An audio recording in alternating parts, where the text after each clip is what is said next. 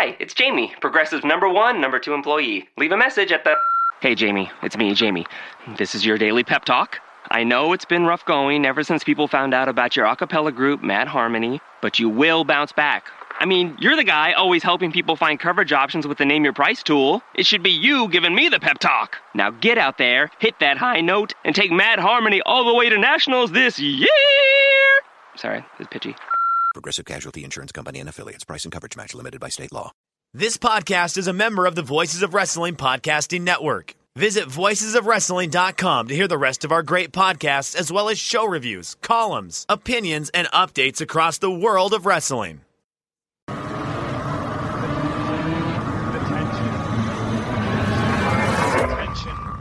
Do I have everybody's attention now?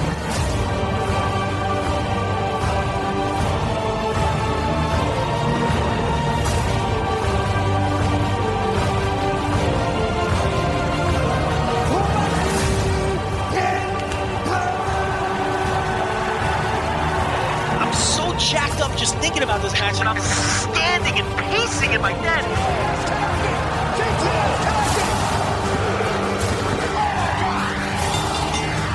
He's just Makazi now. He's not okay, so he's not a kid anymore. He's a boy. He's a man. He's man Makazi. He got PWS superstar Brian Mock. And he was gone in 2 minutes.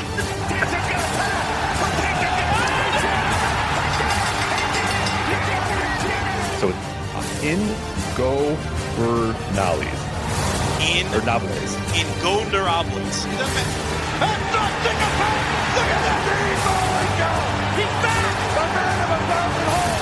You're missing a B there, but that's okay. There's a B? This is what I'm talking about. These letters don't go together. Oh, you're having a wank, are you? And it's like, no!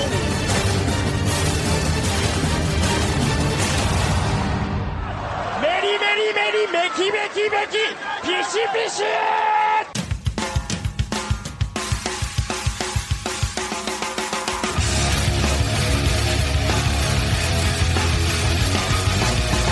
You are listening to the Voices of Wrestling podcast with your hosts, Joe Lanza. X out and go listen to some boring podcast where they're afraid of their own shadow. Okay? Don't listen to Joe Lanza, because Joe Lanza's not changing. And Rich Craich. I like him. Who delivers this guy in a big spot? Joe, don't yell at me. I like him. In the big spot, who delivers better than this guy? Stop yelling at me. I agree. All right, welcome once again to the Voice of Wrestling podcast. I am Rich Craich alongside, as always, the king of banter himself, Mr. Joe Lanza. And Joe, before we get into the show, just want to let people know about a sponsor that we have for the show. I don't know if you've heard of the SeatGeek app. Have you ever used SeatGeek? Rich, I got to tell you, I'm very confused. Okay. This is why I'm confused. I understand we got to do the ad reads, right? Because we have to use a radio cliche, Rich. We have to pay the bills. Yeah. So you have to do these ad reads. I get it. But here's the thing. We've got the ads. This is a big-time podcast, Rich. I don't know if people realize this. For some reason, thousands of people listen to this every week. It boggles my mind. Yeah, I don't know.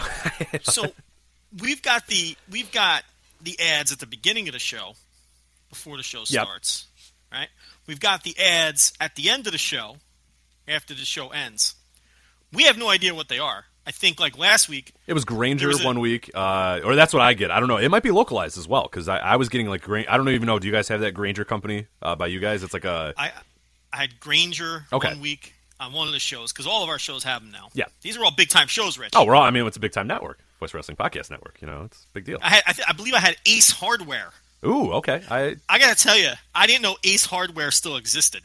We have plenty of Ace Hardwares around me. You don't? I don't know how Home Depot and what's the gimmick that Arthur Lowe's? Blank owns, right?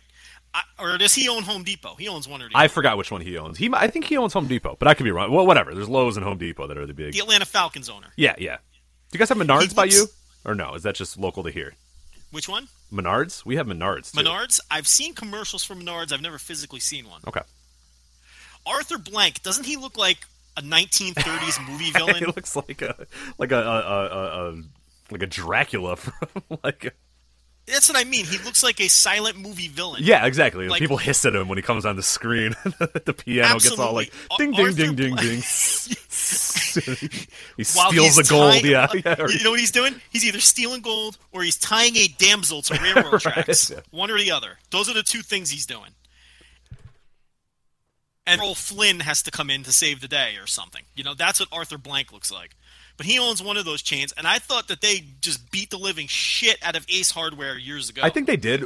Now all of my Aces are like what used to be like the neighborhood like hardware store or whatever is all like X's Hardware or whatever, but then it has Ace logos all over it, and it's all like supplied by Ace. So I think they just got into that market.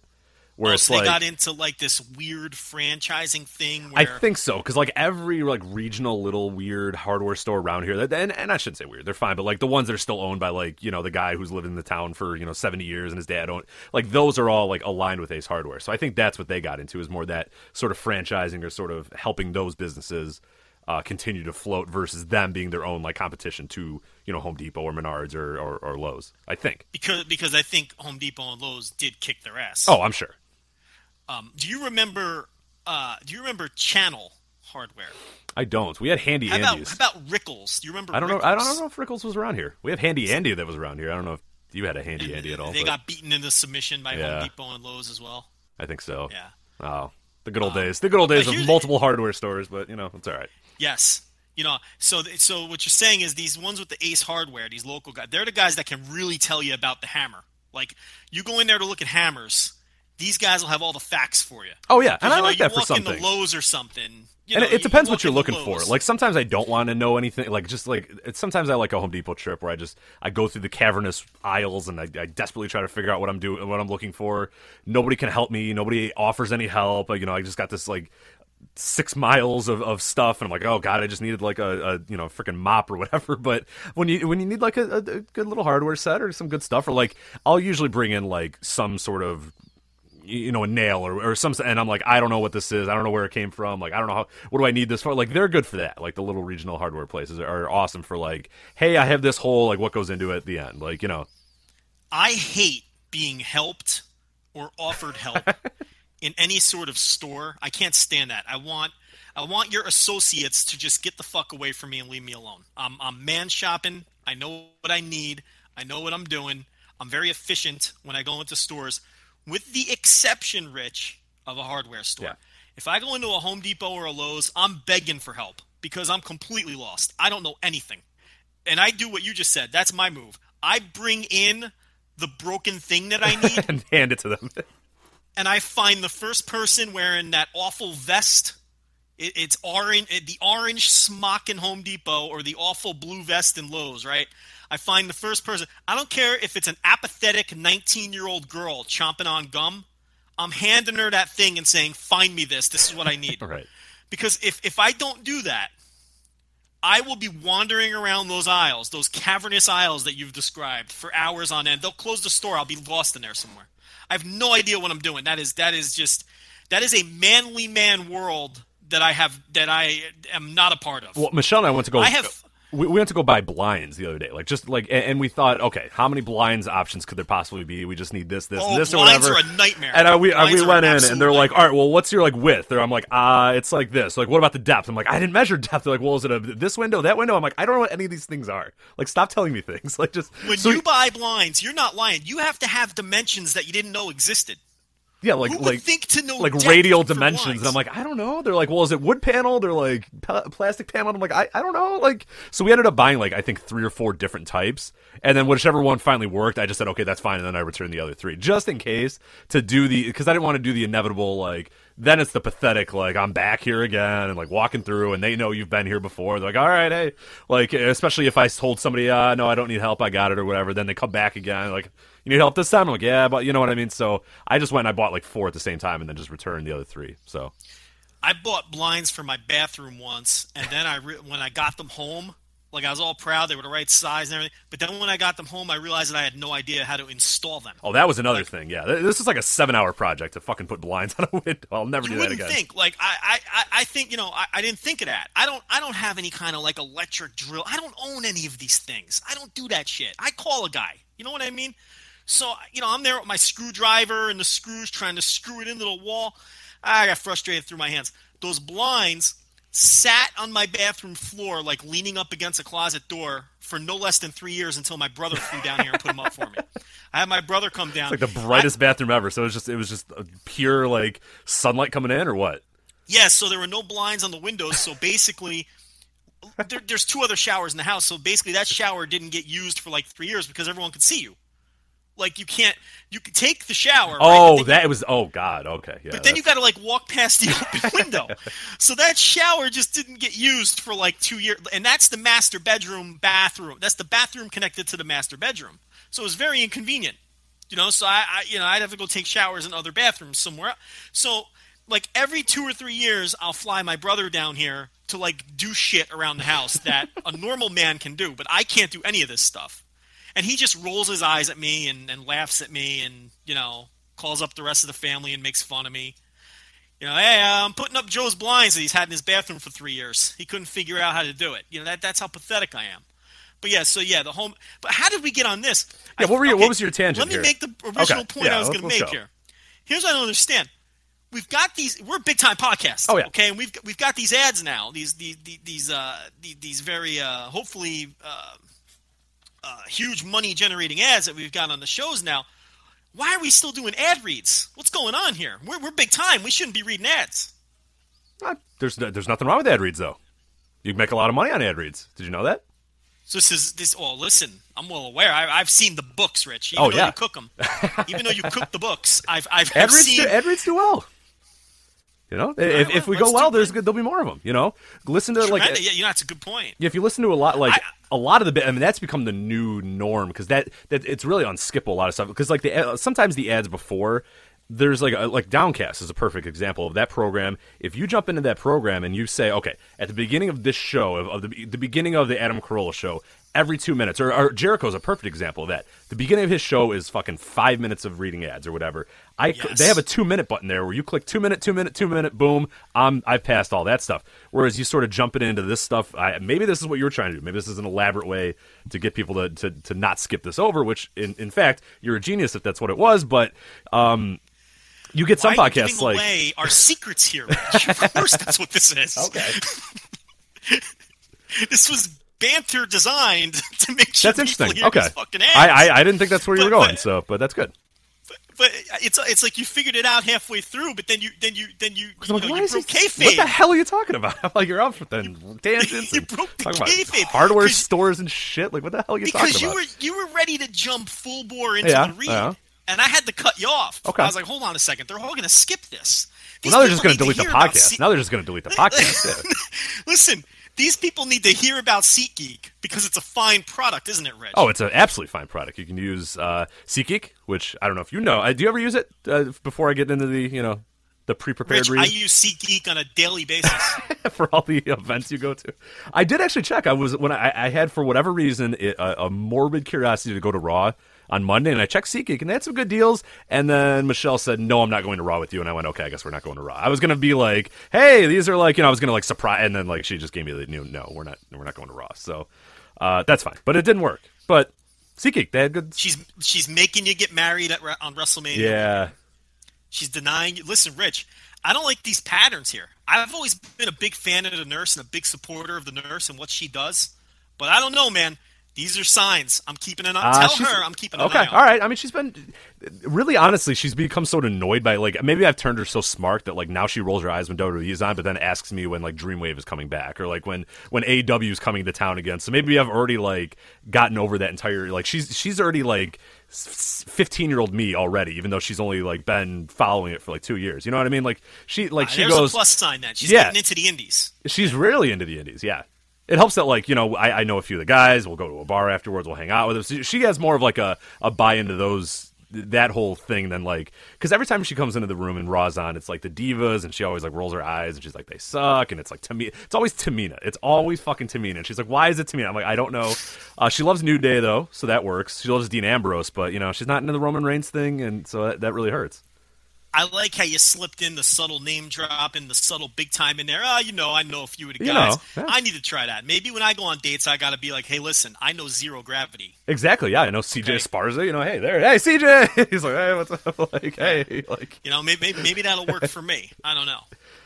they seem like fun guys. SeatGeek. SeatGeek. It enables fans to quickly and easily discover the best deals for sports, concerts, and theater events, which, Joe, I know you're obviously a huge fan of there, especially in College Station. That's the epicenter of theater in America. The company's interactive stadium apps, deal score, and comparison shopping experience provide fans with the buying intelligence needed to find the best prices from trusted ticket markets and purchase tickets seamlessly. Make sure you go to voicewrestling.com/SeatGeek. Also download the SeatGeek app as well. But of course, voicewrestling.com/SeatGeek. You use it there, you help us out. Also, voicewrestling.com/Amazon. Any purchase you make on Amazon comes back, helps us. It keeps the lights on, Joe, right? It keeps that light bill paid, and that's what we got to do here. So it's all about that. I'm going to Dallas with no tickets in a couple weeks. I'm going to need SeatGeek if I want to get into some of these Absolutely. events. You might have to use it. And then also, last but not least, mention again, we talked about Amazon here. The NXT's Greatest Matches Volume 1 is getting released in a few weeks now. Make sure if you go to voicewrestling.com, if you want to buy that, you can pre-order it now, voicewrestling.com/Amazon. Look up NXT's Greatest Matches Volume 1. There'll also be a link in the show description here if you want to click there, go through. But it's a really cool DVD. It's got some never-before-seen matches and stuff. It edits out the curb stomp, though, Joe, so I don't know if you still want to buy it, because that might ruin the entire experience of everything, is because the curb stomp's not in there. But I think I'll be okay with like CM Punk and Chris Hero and that sort of stuff being in there. That doesn't bother me that the curb stomp's edited out. But for some people it does. But anyway, voicewrestling.com/Amazon. You look up NXT's Greatest Matches Volume 1 coming out in a few weeks. You can pre-order it right there. So you ready to get into it? We got a lot of stuff to cover today. I'm ready to go into it, and I'm happy for Jinder Mahal to be getting some royalties here off of this NXT Greatest Matches Volume 1. Like, what's that check going to be like? You know what I mean? Like, there's a lot of guys that are going to get some fun little checks here in a little bit. It'll be interesting to see, because I always think about stuff like that. It's when these DVDs would come out and there'd be like, random jobbers. When they'd show like a guy's debut match or something, like they got to track these guys down. That can't be that easy. Like, it cannot be that easy to find like Reno Riggins. Like, how do you find Reno Riggins' like his mailing address? You know what I mean? Like, and half these guys are dead, and like, who do you send it to then? Like, I don't know what their contracts are like, or like, does it go to the estate? Does the guy have an estate? Do you go to like? I think you still owe someone money even if they're dead. Right. I think. I don't know. We'd have to get legal expert Aaron Bentley on here to discuss that. But yeah, I mean, it's like anyone who worked for the company before the corporate era. Because now I'm sure they have records and they keep it up. And, Absolutely, yeah. Best that they can. But, like someone like you said, like Reno Riggins or somebody like that, I mean, yeah, they've got to track these fuckers down, and it cannot be easy. Not at all. But let's get into the wrestling aspect of this a little bit. The first one I wanted to talk about, actually, it's a match a lot of people have been talking about, and to this independent promotion's credit, they did something risky. They went out on a limb here a few weeks ago. And I think it worked out. It posted up on YouTube yesterday. It's CWF Mid-Atlantic, and it was Trevor Lee versus Roy Wilkins. And they did, what was the exact time? 120 minutes, roughly, give or take. I know there was a little bit here and there, like right around there. But it was. I guess we have to talk about this dopey 105-minute match. It was 105. I thought it was 120. Okay, yes. 105. All right. Yeah, we kind of have to talk. It's been a big deal. People have been talking about it. People, you and I both watched it today. I know other members of our website watched it. It got released yesterday on YouTube, on CWF Mid-Atlantic's YouTube page. So it's free for anybody to go watch. You can find it very easily if you want. It's caused a little bit of, we've caused some controversy talking about it on Twitter, you specifically, because you made even before you saw the match, you made it known that, hey, I don't really know if I like really long matches. And that's something that if people have listened to, that you've always said like about 40 minutes, 50 minutes tops is about and you're done. Like, you don't need anything more than that. Iron Man matches, 60-minute matches, they don't do anything for you. They kind of get long in the tooth. I've been saying it for years. Yeah, you know that. The listeners know that.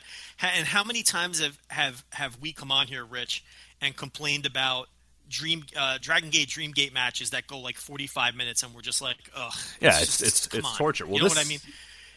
Yeah, this guy, of course, goes... This go ahead. isn't a new complaint. No. It isn't a new complaint from me or from this show. So, the longtime listener understands that. I took a beating on Twitter from, quite frankly, a bunch of people who don't follow, listen, or read our stuff. And that, that's fine, which is why I didn't get into any wars of words with these weirdos. Because they aren't people who are going to be into what we're providing anyway. The listeners of this show know that this is not any sort of new. This isn't any kind of new hill that I'm trying to die on. Right. So. But, of course, so we both watched it. I watched it today. I believe you watched it today as well. What were your thoughts on this match? Because it's been, of course, it's caused a lot of discussion. Some people love it. Some people hate it. Some people are heralding it as, one of the matches of the year. Some people are just kind of going, whatever, went a little too long, went this, or it was this. What were your thoughts on it overall? I'm an whatever guy. It was well worked. I had no problem with the work. And we'll get into some of the nuances of it in a bit.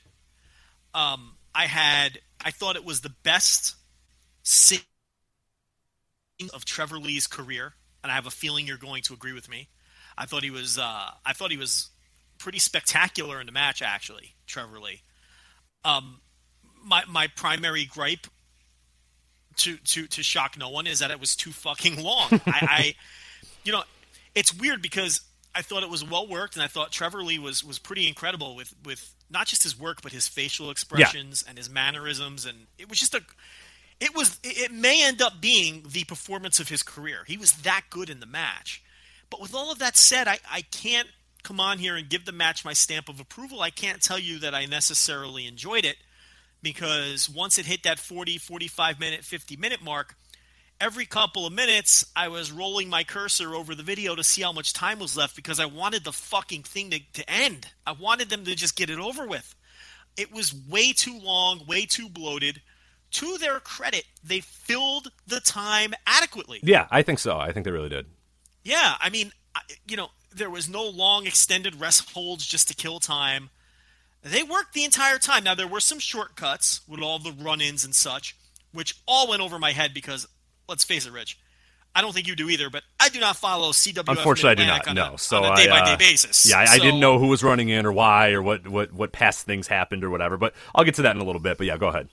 Yeah, so if you're a fan of the promotion, you probably loved all that stuff, because there was a lot of Heyman-esque booking here where they tied in a lot of other company storylines and such into it. It just all went over my head. So none of that did a thing for me. The other thing about it is, because I'm not invested in the company or either wrestler, I didn't give a fuck who won. I wasn't invested in the story, so that didn't do a thing for me either. If you're invested in the company and you understand the storyline, Trevor Lee's storyline, that probably enhanced the match for you too. So you have to understand that we're analyzing this thing, and I think I can speak for Rich. Absolutely, We're analyzing this just as two people who are parachuting in and then immediately parachuting out. I won't watch another CWF Mid-Atlantic match all year, which is actually a point I want to expand on after you talk a little bit. But yeah, the work was fine. I thought Trevor Lee was fantastic. I thought Wilkins was he was all right. And there's some things definitely worthy of criticizing about his performance. But with that said, it was just way too fucking long. And this was pretty much, I don't think you could work a 105-minute match and fill the time any better than they did, and it still was too long. I still couldn't wait for the thing to end. So really my primary criticism is the length, and then my secondary criticism was, because it all went over my head, the multitude of run-ins started to annoy me towards the end of the match. Did you watch this all in one sitting, or did you break it up? I watched it all in one sitting. Okay, I wonder if that gives people. A mistake. Yeah, I wonder if that does give people somewhat of a different perception. Because for me, I was watching it at work while I was doing some other stuff. So what I would do is I'd watch maybe 20 minutes, go do something else, pause it, walk around, go to lunch, whatever. Come back, I'd watch another half hour, 45 minutes or whatever. Go do something else, go to a meeting, that sort of. So I broke it up. It was over the course of about 5 hours that I ended up watching this match, and I think that in some way might have aided it, because I actually enjoyed it a lot. Is it going to be my match of the year? No. Is it going to make my top 10? Probably not. Would I say go out of your way to watch it? It's hard to say, because it's 100.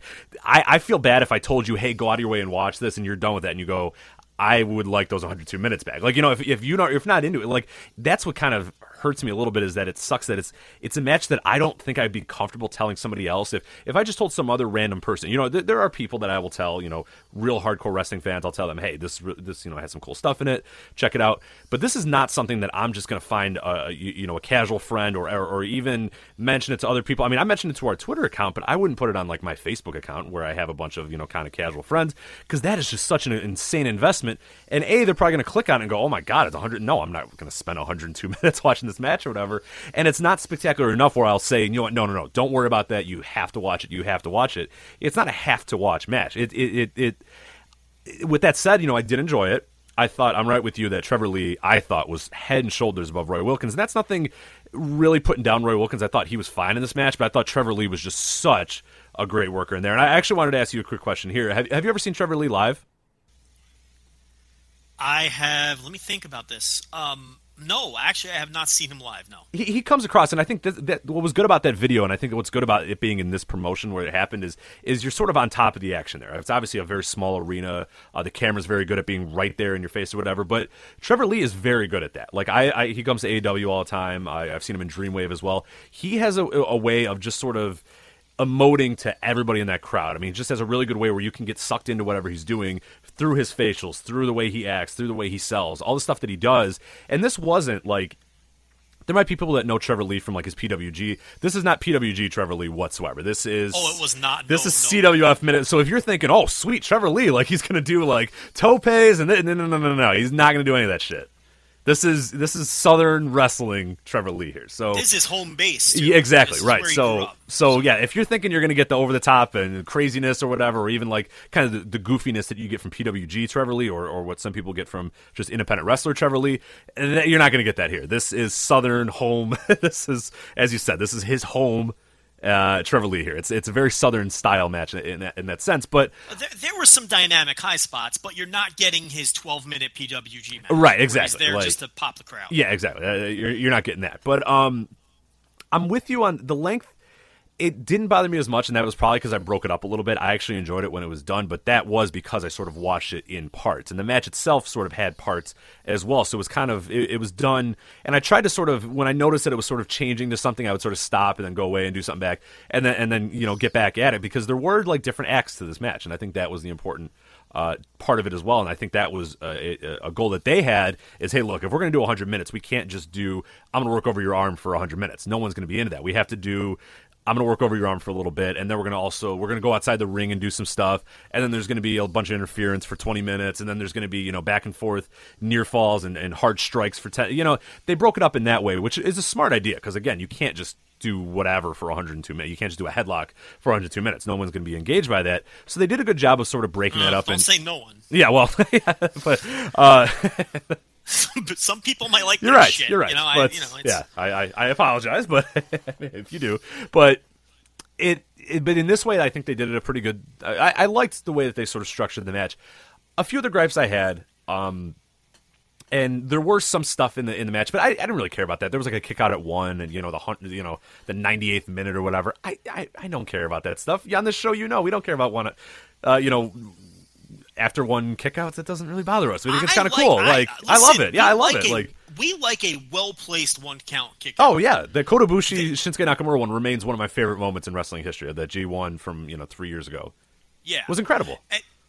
I wouldn't say that this 1 count kick out didn't have me popping off my couch, because I got to tell you, by the time it occurred, you were glued to your couch. Yeah, probably. I was staring at my watch and I was like, I got shit to do. Can we fucking get on with it?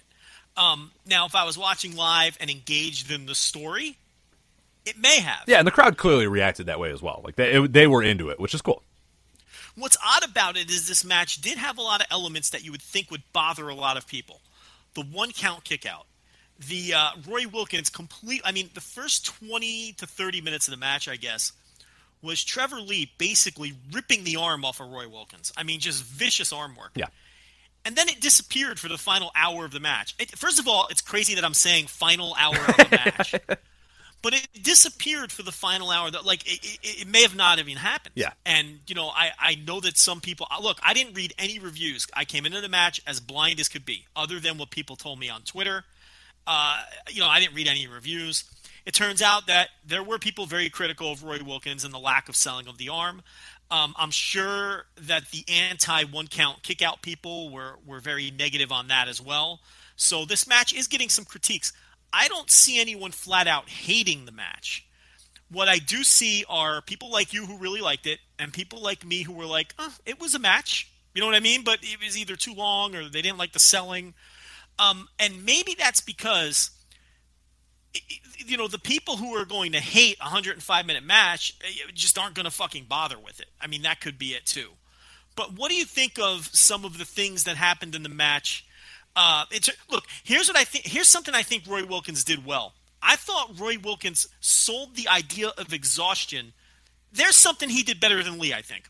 I thought Roy Wilkins sold the exhaustion in the final 20 minutes or so of the match better than Lee did. Yeah, well, there looked exasperated. Oh yeah, there was a point where and again, I don't know the specifics of the names or whatever because we don't follow the company, but somebody ran in and he, as they were sort of running in and beating down on Trevor Lee, he just got down on his knees and just sort of like, which I'm sure was kind of a shoot as well, where he's just like, okay, I'm going to take like a bunch of breath. And like he got down on his knees and was just sitting there and like watching them attack him and just sitting there just drenched in sweat. And like you could tell that he was, and he sort of played that into his offense, got a lot weaker. A lot of the stuff that he did got a lot weaker, which I think was, part shoot and part, and part, Let me jump in real quick. Now, there were a lot of instances where both guys applied holds towards the end of the match where, and even the announcers brought up the point where the holds weren't applied as strongly as they would have been earlier in the match. I thought that was a very good. Yeah, and there was also aspects too where the announcers. I think that was a cool little nugget of the story as well, is that it couldn't be a knockout. Like they couldn't have a standing 10 count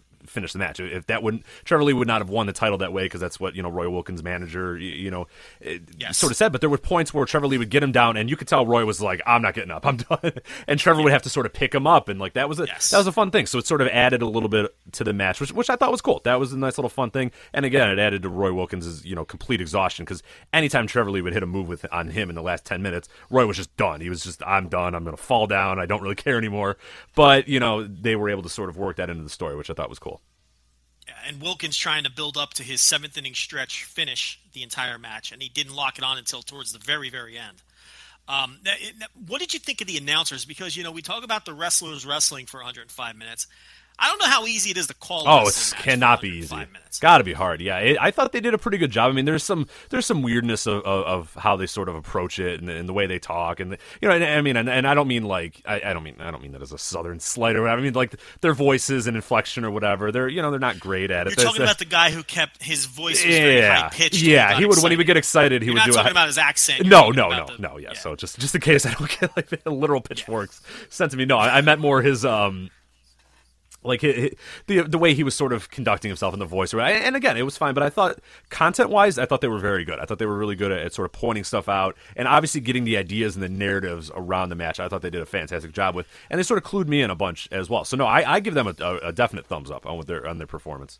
I thought they were excellent in putting over what was at stake. Yeah. During Trevor Lee's entrance, they explained to you what Lee's motivations were, what was at stake. They explained to you. I knew instantly before the bell rang a little something about what was going on between Lee and Wilkins and what was at stake. And I was very clear on what the stakes were. And I was very clear on the idea surrounding that they kind of did sort of this work-shoot storyline of fans legitimately thinking Lee was leaving the company and playing that into a storyline, which is the good way to do a work. This was a good example of a work-shoot storyline. You know what I mean? Okay, people think he's going to TNA. People think he might be headed to WWE. Yeah, they made that distinction. They said, TNA likes to lock up all their champions, after many they've had that issue before where guys have had the titles and then they left the company, so, they don't like that anymore. And, Trevor Lee is the X Division champion or whatever, so that was good. So I like the commentary. I like the work. I like how they filled the time. Somehow they managed to do it. I loved Trevor Lee's performance. I thought Wilkins was fine. I didn't think he was bad. I just thought he was fine. So why don't I like this match? Well, it's not that I dislike the match. And I can't even rate it. I think this is an impossible to rate match. I couldn't attempt to throw geek stars on this thing. I can't do it. I was thinking about it earlier, but I don't think throwing stars on it would give anyone an idea of what they're getting into. And I don't even know if I could do it. Because it's so much different than anything else we've ever seen that I don't know how I can rate this thing. But I keep going back to it. I really didn't hate anything about it. I wasn't in love with the run-ins. Okay, but again, I don't know the context. But I thought they were really, when the manager ran in at the very end of the match, that's when I really was just like, oh, fucking come on already. I mean, geez, there's overcoming the odds, and now it's just fucking annoying. And I understand it was to finally just kill that guy dead. You know what I mean? I get it. But couldn't they have done that on the last batch of run-ins that occurred? You know what I mean? The run-ins sort of annoyed. There was so here's where I'm at with the run-ins, and this is a criticism I have of all sort of wrestling, and this isn't just to this match, but I thought it was exacerbated in this match. And I didn't mind. There was a portion in the last, the last half hour, whatever the match, where there was a part where all the heels came in and then all the baby faces came in and sort of stormed them off or whatever. That's cool. I love that. That is always one of my favorite things is when, you got the heel guys that are interfering in the ring, and then the baby faces' friends or fellow baby faces in that company come out and they tell those guys, get the hell out of here, and they track them to the back. That I love. I think that's really cool. The problem was, though, is that the first hour of the match, again, you have... Roy Wilkins has people at ringside that are sort of watching him. You have the coach, you have the other guy, I forgot what his name was, that would just occasionally jump in to sort of get involved in ways. And it's like, just get involved all the time. Like, why are you no DQ? There's no DQ, and if the stakes are as big as they are, to the announcer's credit, I think later in the match they said something. Well, Roy Wilkins really wanted to prove that he could do it on his own, or Roy Wilkins really wanted to prove that he had to do it. But he, and they said that when all the heels came out and it just sort of became a clusterfuck, they said, oh, Roy said he wanted to do it, honorably, but clearly he doesn't or whatever. Which that made sense. If it would have been no interference up to that point, then it gets to this point where it's just like, oh man, I can't win this. He calls in all of his lackeys, they come in or whatever. That would have worked, but there was very similar to the Kenny Omega Tanahashi match, where he told him he wanted to do it on his own, but at the end of the day, he's just a fucking prick. Exactly, but who needed his goons anyway. But in that case, it wasn't no DQ. Yeah, and that hurts me a little bit because it's like, okay, so it's a no DQ, and you got two guys that are at the ring the entire time, and the stakes are huge. This guy doesn't want to lose his title, and he wants to get rid of his hated rival because his hated rival is going to lose, or he's going to leave the company if he loses or whatever. So they decide to just kind of sit outside the ring, and then every 20 minutes decide, you know what, I'm going to get involved here. Like, it just, to me, that always, and that again, it's a criticism of all. You get that a lot. WWE, the Wyatt family is a perfect example. They'll be in some fucking random no DQ match, and you have Eric Rowan and Luke Harper just sitting there on the side of the ring until it's the finish, and then they come in and they do something. You know what I mean? Like, but why just do it right away? Cena, right? Right? Yeah, just do it right away. Just like bing, bing, bing, bell rings. Okay, you guys all climb over and beat the shit out of him. Like, there's no need to not do that. Like, if you're gonna be the chicken shit heel, do it. It's one of those logic holes you can't get past. It's just like you last week of the Sakuraba rolling around with Kushida thing. I cannot get past the idea that you're like, all right, I have to win this at all costs. You come down to the ring with me, but don't do anything until let me kick out of like 15 pinfalls, and then maybe you can decide to come in. Like, then it's desperate. Like, I would just say, if you're going to be the chicken shit heel guy, if you want to be the admirable, I need to do this on my own sort of guy, that's fine. That would work. If you want to do, like I said, where they did later in the match where Roy clearly was like, all right, I can't beat this guy, and then called his goons and they came, but like, it made no sense that there were guys ringside and they would just every 20 minutes sort of come in and jump in, do a little thing, Trevor Lee would dispatch him, they'd go outside the ring, then you'd see him, walking around ringside again, and then they would decide, you know what, let's go in the ring again, and then, Trevor Lee would dispatch, and then, but they did that so many times, and I'm just like, well, just get in the ring all the time, guys, like, there's three of you, just beat them up, this is a good example of, wrestling inherently has a million of these things, but we learn to overlook a lot of them for the sake of, we just suspend our disbelief. But we all have things where we have trouble suspending our disbelief, and I think that's found one of yours. Yeah, I just can't do it. This is one of yours, and the other one is elimination matches where guys get pinned on body slams it's the and worst. roll-ups. And yeah. There's certain schoolboy. Oh wait, well, Bret Hart got eliminated by a schoolboy. What the hell? Like, and you're like, a schoolboy never works. Right. Why does it only work in this situation? So it's like, why are guys getting pinned in 90 seconds just because it's 4-on-4, right? That's one of your things, too. We all have those things, and I think we tapped into another one of yours where you just can't suspend disbelief. No, so anyway, so my whole thing is, like, for me, it was just too much. The length was too much, and I just wanted it to fucking end. There was really nothing wrong with it necessarily. I just wanted it to end. But here's the thing. I would have never watched it to begin with unless it was 105 minutes.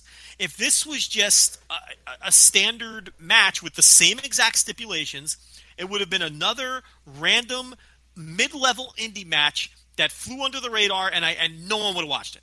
Okay? I don't know how many views it has.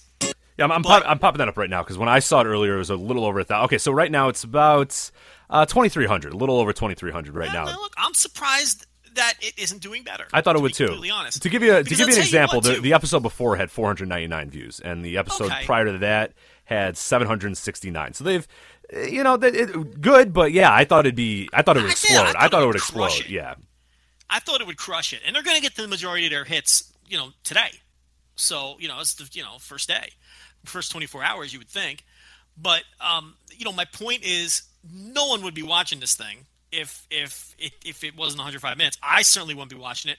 We wouldn't be talking about it. We're leading off our show at CWF fucking Mid-Atlantic. Yeah, I mean, that would never happen. But here's the thing, Rich, and that's all great. They've gotten a ton of attention this week. The match has generated some buzz. People are talking about it. People are tweeting about it. People are watching it. But, Rich, honestly, and I kind of alluded to this earlier, are you going to watch another CWF Mid-Atlantic match this year? Probably not. I'm not either. So, from that perspective, they didn't hook me. They didn't hook you. And we're people who should, in theory, be easy to hook, right? We're big wrestling fans. We're always looking for good wrestling to watch. Shit.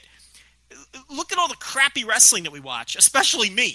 I mean, it's like we're always watching wrestling and looking for wrestling. And look, I don't know if this is look. It clearly is going to bump their TV episode this week, their quote unquote TV episode this week, their YouTube show. I don't know if this because here's the thing too. Out of those 2,700 people or whatever number you just gave me, what percentage of those people do you think watched the entire match? 105 minutes. Yeah. Bell to bell. Because I'll tell you what, as soon as he got the 3 count, you were Rich, out. Yeah. I couldn't have been out of there fast enough. If you think I was sticking around for the post-match after I sat through 105 minutes, you're nuts. I did that too, yeah. So I don't know what he said afterwards, but I have no clue. Yeah. I was just thankful it was over. I was like, finally. But how many people do you think just came in out of curiosity, watched a few minutes, and said, you know what? Life is too fucking short to watch this mid-level indie match for the next hour and a half of my life. Yeah, it'd be interesting. I mean, it's an interesting thought because we sort of are in our bubble as well. We sort of, and I get this all the time when I look at like Puro, the views on different Puro videos from the RooTube or anything like that. Oh, nobody's watching them. And I look at there's like 55 people, and I'm like, Jesus, like I have 55 people interacting with us on Twitter talking about this match. Yeah, we are literally it. Like we are watched. literally the only people watching this stuff. It's like absolutely. Like, and I go, oh man, like you sort of have to see that to realize that. Oh, hey, let me watch whatever this hyped, DDT match that everyone's talking about. Okay, cool. And I go and look and 90 views, and I'm like, oh Jesus, like everybody's going nuts about it, and I'm like, oh well, in my bubble everyone's going nuts, but we're it. We are literally the only people watching this thing. Yeah, and what killed it was the YouTube and Daily Motion crackdowns, because in the YouTube days, people, it's kind of like the TNA theory. You know how less and less people follow TNA to the nomad promotion of TNA to their new home every time they change homes, every time they change days of the week. It's the same thing with these Puro. I said that. Puro uploads. You were on the other side. You said, "Oh, this happens all the time. We all move on. We all do it." Well, my argument was, listen, I didn't think they dropped this much, but you thought it was all going to dry up and we weren't going to see anything. And we've had dry spells. That, but, okay, go on. That's what I thought your argument was. No. Don't make me replay the tape. I listen. What was your argument? Oh, my argument was just that less and less people were going to watch this because it's now in it was way easier when it was just on one source, Daily Motion or whatever. It was a very well worked source. I mean, people or YouTube back in the day. Yeah, exactly. Yeah, that was the golden age. But now the more and more you have to go to these weird ass Russian websites and whatever the hell that other one was before or whatever. The more and more people are going to look at this and go, this site looks weird. I'm good. I'm just going to not. And then do when this. you get to Russian Tube and hit play and the fucking thing doesn't work. You're like, fuck it. I don't need to work this hard to watch a fucking Big Japan match. Right. And that's really how it's playing out. If that was your point, then you were correct, sir. Because that's exactly how it is played out. Yeah.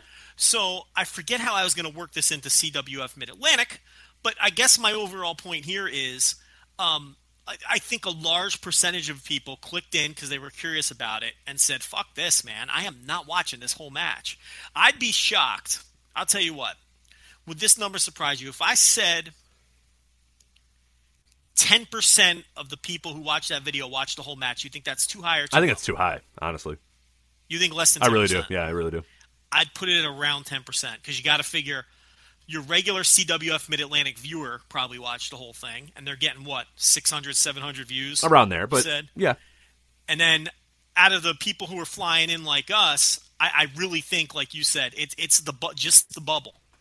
Just the bubble is watching the whole thing. I think other people, and not even the entire bubble. I mean, we had people in our site who told us flat out, look, I tried, I watched 15 minutes, I got the Yeah, fuck or people out. saying, you guys said something. Yeah, I just can't do it. Yeah, or people that are saying, I'm not. It's not getting enough praise for me to say I'm going to invest all that time into it. So no, it's an interesting take. I mean, I know I saw Larry Zonk, our good friend at 411 Mania. He posted it up, and I'd be very curious. Maybe we can ask him if he can figure that out, or sort of look at his numbers and see how many of his people then decided to sort of click that link, and then it'd be interesting to see. And then you can also tell like time on page, so we can see from the embeds the time on page. So that might be a decent, because we haven't put it up on our page, but I'd be curious to see, because that you'll get a good idea. Is if they clicked right in there, it'll show you the average time that they stayed on that page. So you get, I mean, it's not going to tell you exactly, but I think it'll be a good idea. If it's a half an hour, then that's probably a lot of people watched it. Yeah, that's probably a good thing. If it's 5 minutes like all of his other pages, or like us, we average about 4 or 5 minutes or whatever. That means people sampled it and said, I think I'm okay. I think I'm good. Yeah, exactly. Or if the bounce rate's huge, is... I'd be curious to see if the bounce rate's huge, where people click it, they go 100-minute match, and then click it, and they go, oh my god, it actually is a 100-minute match, and then click out immediately and go, forget that. Like that'd be fun to sort of track that and see, because it'll be interesting. If it's think about this. If it's like a 5-minute average on the page, for every person who watched it for 105, do you know how many people that would require who clicked right out at like 30 seconds to work that average back down? So, I mean, yeah, that's actually a good idea. And we should have thought of that ahead of time and embedded it somewhere on our site. It's too late now, because anyone who wanted to see it probably saw it. But yeah, that's a good idea. Maybe we should look into that. Maybe he'll help us out with that, because I'm very curious. You think 10%'s high? I think 10%'s right around the number. Either way, that's not a lot of people. And I really think that, but look, it's good for look. If they've got one video, if they're popping the rating, so to speak, for this one video, good for them. My thing is, I think it's a little overrated from the respect of, what good is it if if by this time next week no one's talking about CWF Mid Atlantic anymore? And I'm not trying to be cynical. Yeah, no, I got you. But when I got done with it, my first thought was, am I going to come back to this? And the answer is no. It's just I'm not hyped up about Trevor about his next title. The defense. next step for Trevor Lee, yeah, and you're somebody who just jumped in or whatever, and we're very and that's it. We've talked at length about how the announcers were great, how we thought Trevor Lee were great or whatever, but I don't know if it did enough where I said, oh man, I'm just salivating for next Wednesday when they drop their next episode. This was sort of fun. It was kind of fun to watch, and again, credit to them. They popped that big number, like you're saying. They got all of us. We led off our show talking about CWF Mid Atlantic, and we've never talked about them, and probably won't talk about them ever again. But that's cool. That's good. But now it's sort of, what's next? So you got to make that next step. I mean, is it just something that was sort of fun to do and sort of be a vanity thing, and then okay, now we're just going to go back to our normal stuff, or now you got to follow up with stuff, and it's like you can't always follow up with 100-minute matches, and you can't. So it'll be interesting. It'll be super interesting to see sort of how they follow up in views and how they follow up as a company. Like, what's next now? Do you just sort of go back to business as usual and have that be an outlier? I don't know. And that was Ring of Honor went through that a lot in the Gabe era. The early Gabe era, they tried a lot. You buy some of those old DVDs or whatever, they tried a bunch of shit. You know what I mean? Like four corners matches. The famous Danielson attempted 100-minute match where he said, all right, fuck this, we're not doing this. Abort, or like 90 minutes. He wanted to go 90, right, and cut it off at 60, right? Yeah. The story is, it was a 2-hour match. Or 2 hour, Jesus Christ. Can you imagine? They lost the crowd, and they took it home a little early because it's a fucking 2-hour match. You're not holding the crowd's interest. I'm sorry. That's a little tough. But people could get mad at me all they want. And that was Bryan Danielson. Think about this. That was Bryan Danielson and Austin Aries in peak ROH. And they could not hold the crowd's interest for a match of that length. I mean, come on. Who can then? You're there in front of the most hardcore fans, the nerdiest, most hardcore fans possible, who are super into the product, with two of the best and most popular workers in the history of that company, and they cannot hold the interest of the fans. So, I mean, that tells you all you need to know about these marathon matches. So, but the difference there with Ring of Honor, where they did try a bunch of different things and throw different things against the wall to see what stuck, you had to make the purchase to see that stuff, though. That's the difference. With this, it was free. All it required was a click of the mouse, and then you can get the fuck out of there after 8 minutes if you were bored to tears or you had something to do. So I think that's a little bit of a difference here. Mm-hmm. Again, I'm not trying to be super cynical. This is the most buzz that this company has had since the first National Pro Wrestling Day, when they sent Chiva Kid, Andrew Everett, before he took the mask off, And he was really the breakout guy that year. And when National Pro Wrestling Day was when it was actually a cool thing. When it was actually like a concept that wasn't just work for free day, like work wrestle for free day. Right. When it was legitimate 2 days, what was it? I think it was 2 days of just promotions from all over the country showcasing their guys, and it was a cool fucking idea, and Andrew Everett really made his name at that event. Working on behalf of CWF Mid-Atlantic. That's the last time they've ever had any buzz whatsoever. So good for them for getting some buzz. I wish the video had 10,000 views as opposed to 3,000. I'm actually shocked that it's only at 2,000 or a little over 2,300 right now. I really am shocked by it. I thought it'd be 10K easily. Well, let's see. By tomorrow, maybe it does pop up. Maybe there's a little bit of a lag in the views, which does happen. I don't know, Rich. We're in this business. You know you're getting the majority of your hits. Yeah. They're in the rear view. The majority's in the rear view. You know that. Most likely. What do they got? Subscriber. I should have checked their subscriber numbers, too, before it came up. Because right now they have a little under 4,000 subscribers. So I'd be curious what they had before that. But interesting. 4,000 subscribers? Yeah. Which it's not bad. No, it's not bad. How many YouTube channels do you subscribe to where you might have you did like an impulse subscription and then you never watch any of them? Yeah, a lot. I mean, God, I don't even know what I'm subscribed to. I have no idea what I'm subscribed to. So I'm like, this is cool, and I'll subscribe, and then I just never think about it. I'm not a frequent YouTuber. Like I'll watch some stuff here and there, but I'm not people are obsessed with YouTube, and I'm glad they are because we have stuff on YouTube. So they continue to be obsessed by it. But in general, though, no, I don't. Voices of Wrestling Live. Yeah, exactly. Every Monday night after Raw. So be obsessed with that YouTube. Starring Rob McCarran. Yeah, sometimes you. Yeah. All right. Sometimes me. We're going to move on to WrestleMania weekend. We want to kind of touch base with what's going on Mania weekend. You are going, as you said. Do you have your schedule sort of worked out a little bit? And for people that are wondering, Joe will be wearing head-to-toe Voices of Wrestling gear, so it'll be very easy to find him. He'll have a hat, a shirt, and he'll be carrying pamphlets as well. So you can it should be not hard to find him. He's usually lurking in the shadows, like standing on the wall. So if you see a weirdo wearing all Voices of Wrestling stuff standing on a wall, that's Joe. So. Well, I will be lurking in the shadows, standing up against the wall, but I will not be rocking the Voice of Wrestling gear that doesn't exist. Cool. Or handing out leaflets. I mean, you want me to hand out some leaflets? Do you want to buy a table at WrestleCon and do a live show from Dallas? I mean, we could do that. You could get Brutus Beefcake on there or somebody. Grab some old farts and have him sit down and do a terrible interview with them. That'd be good. I'll be the only one. Is anyone else going? Is McCarran going? I don't believe so. I know Novembrino's going because he lives there, and I may be sleeping on his couch. Is Hawkins going? Who's going? Is the Hawk going? I don't think the Hawk is going. No, I don't think he is. I don't think anyone's going. You know why? I know where they're all going to be at your wedding. I was the only one not invited. Whoops! Uh-oh. So I don't know. It must have gotten lost. Some got in my throat. That's weird. Okay, there we go. No wonder no one's going. Yeah. So. All right, jeez. No, actually, now I faked it, and then I got some swallowed saliva. Yeah. Jeez. But I mean, hopefully, some of that crew is there. If anyone else is there, I will be tweeting from wherever I am, and people can come find me if they want to shake my hand or beat me up or whatever they want to do. I shouldn't be too hard to find. I'll be telling everybody where I am and what I'm doing. And Rich, I did work out my path, and boy, is it a grimy path. I mean, this, by the way, just a warning, this is not the official. We're going to do that the week before, probably. The official Joe Lanza Path of Greatness. Or that we have not done that. So this is not that. This is your personal path, so just so people know.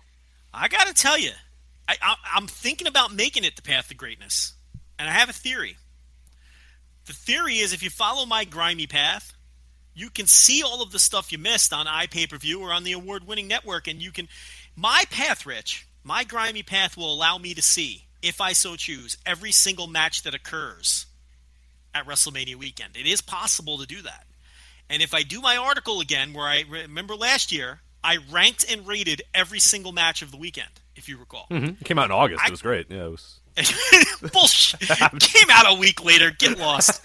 I could do that again, but it requires going to these grimy shows. So, look, we're going to do a much bigger WrestleMania.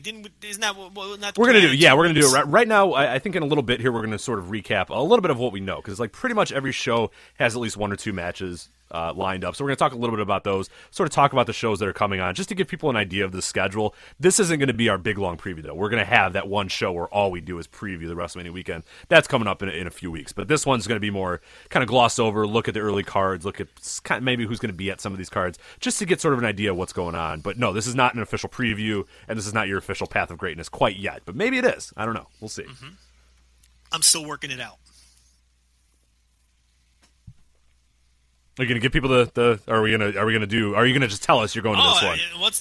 I was waiting for you, Rich. So you want the Joe Lanza path of No, grind? you know what? No, here, how about we'll go over the cards a little bit and you tell me. And then as we go through each day, I'll say where I'm going. Go. On-air production meeting. That's how we work it. There we go. So I don't know why we meet for 2 hours before every show and then have no idea what we're doing either way. Anyway, so it kicks off Thursday, March 31st. What day are you getting there, by the way?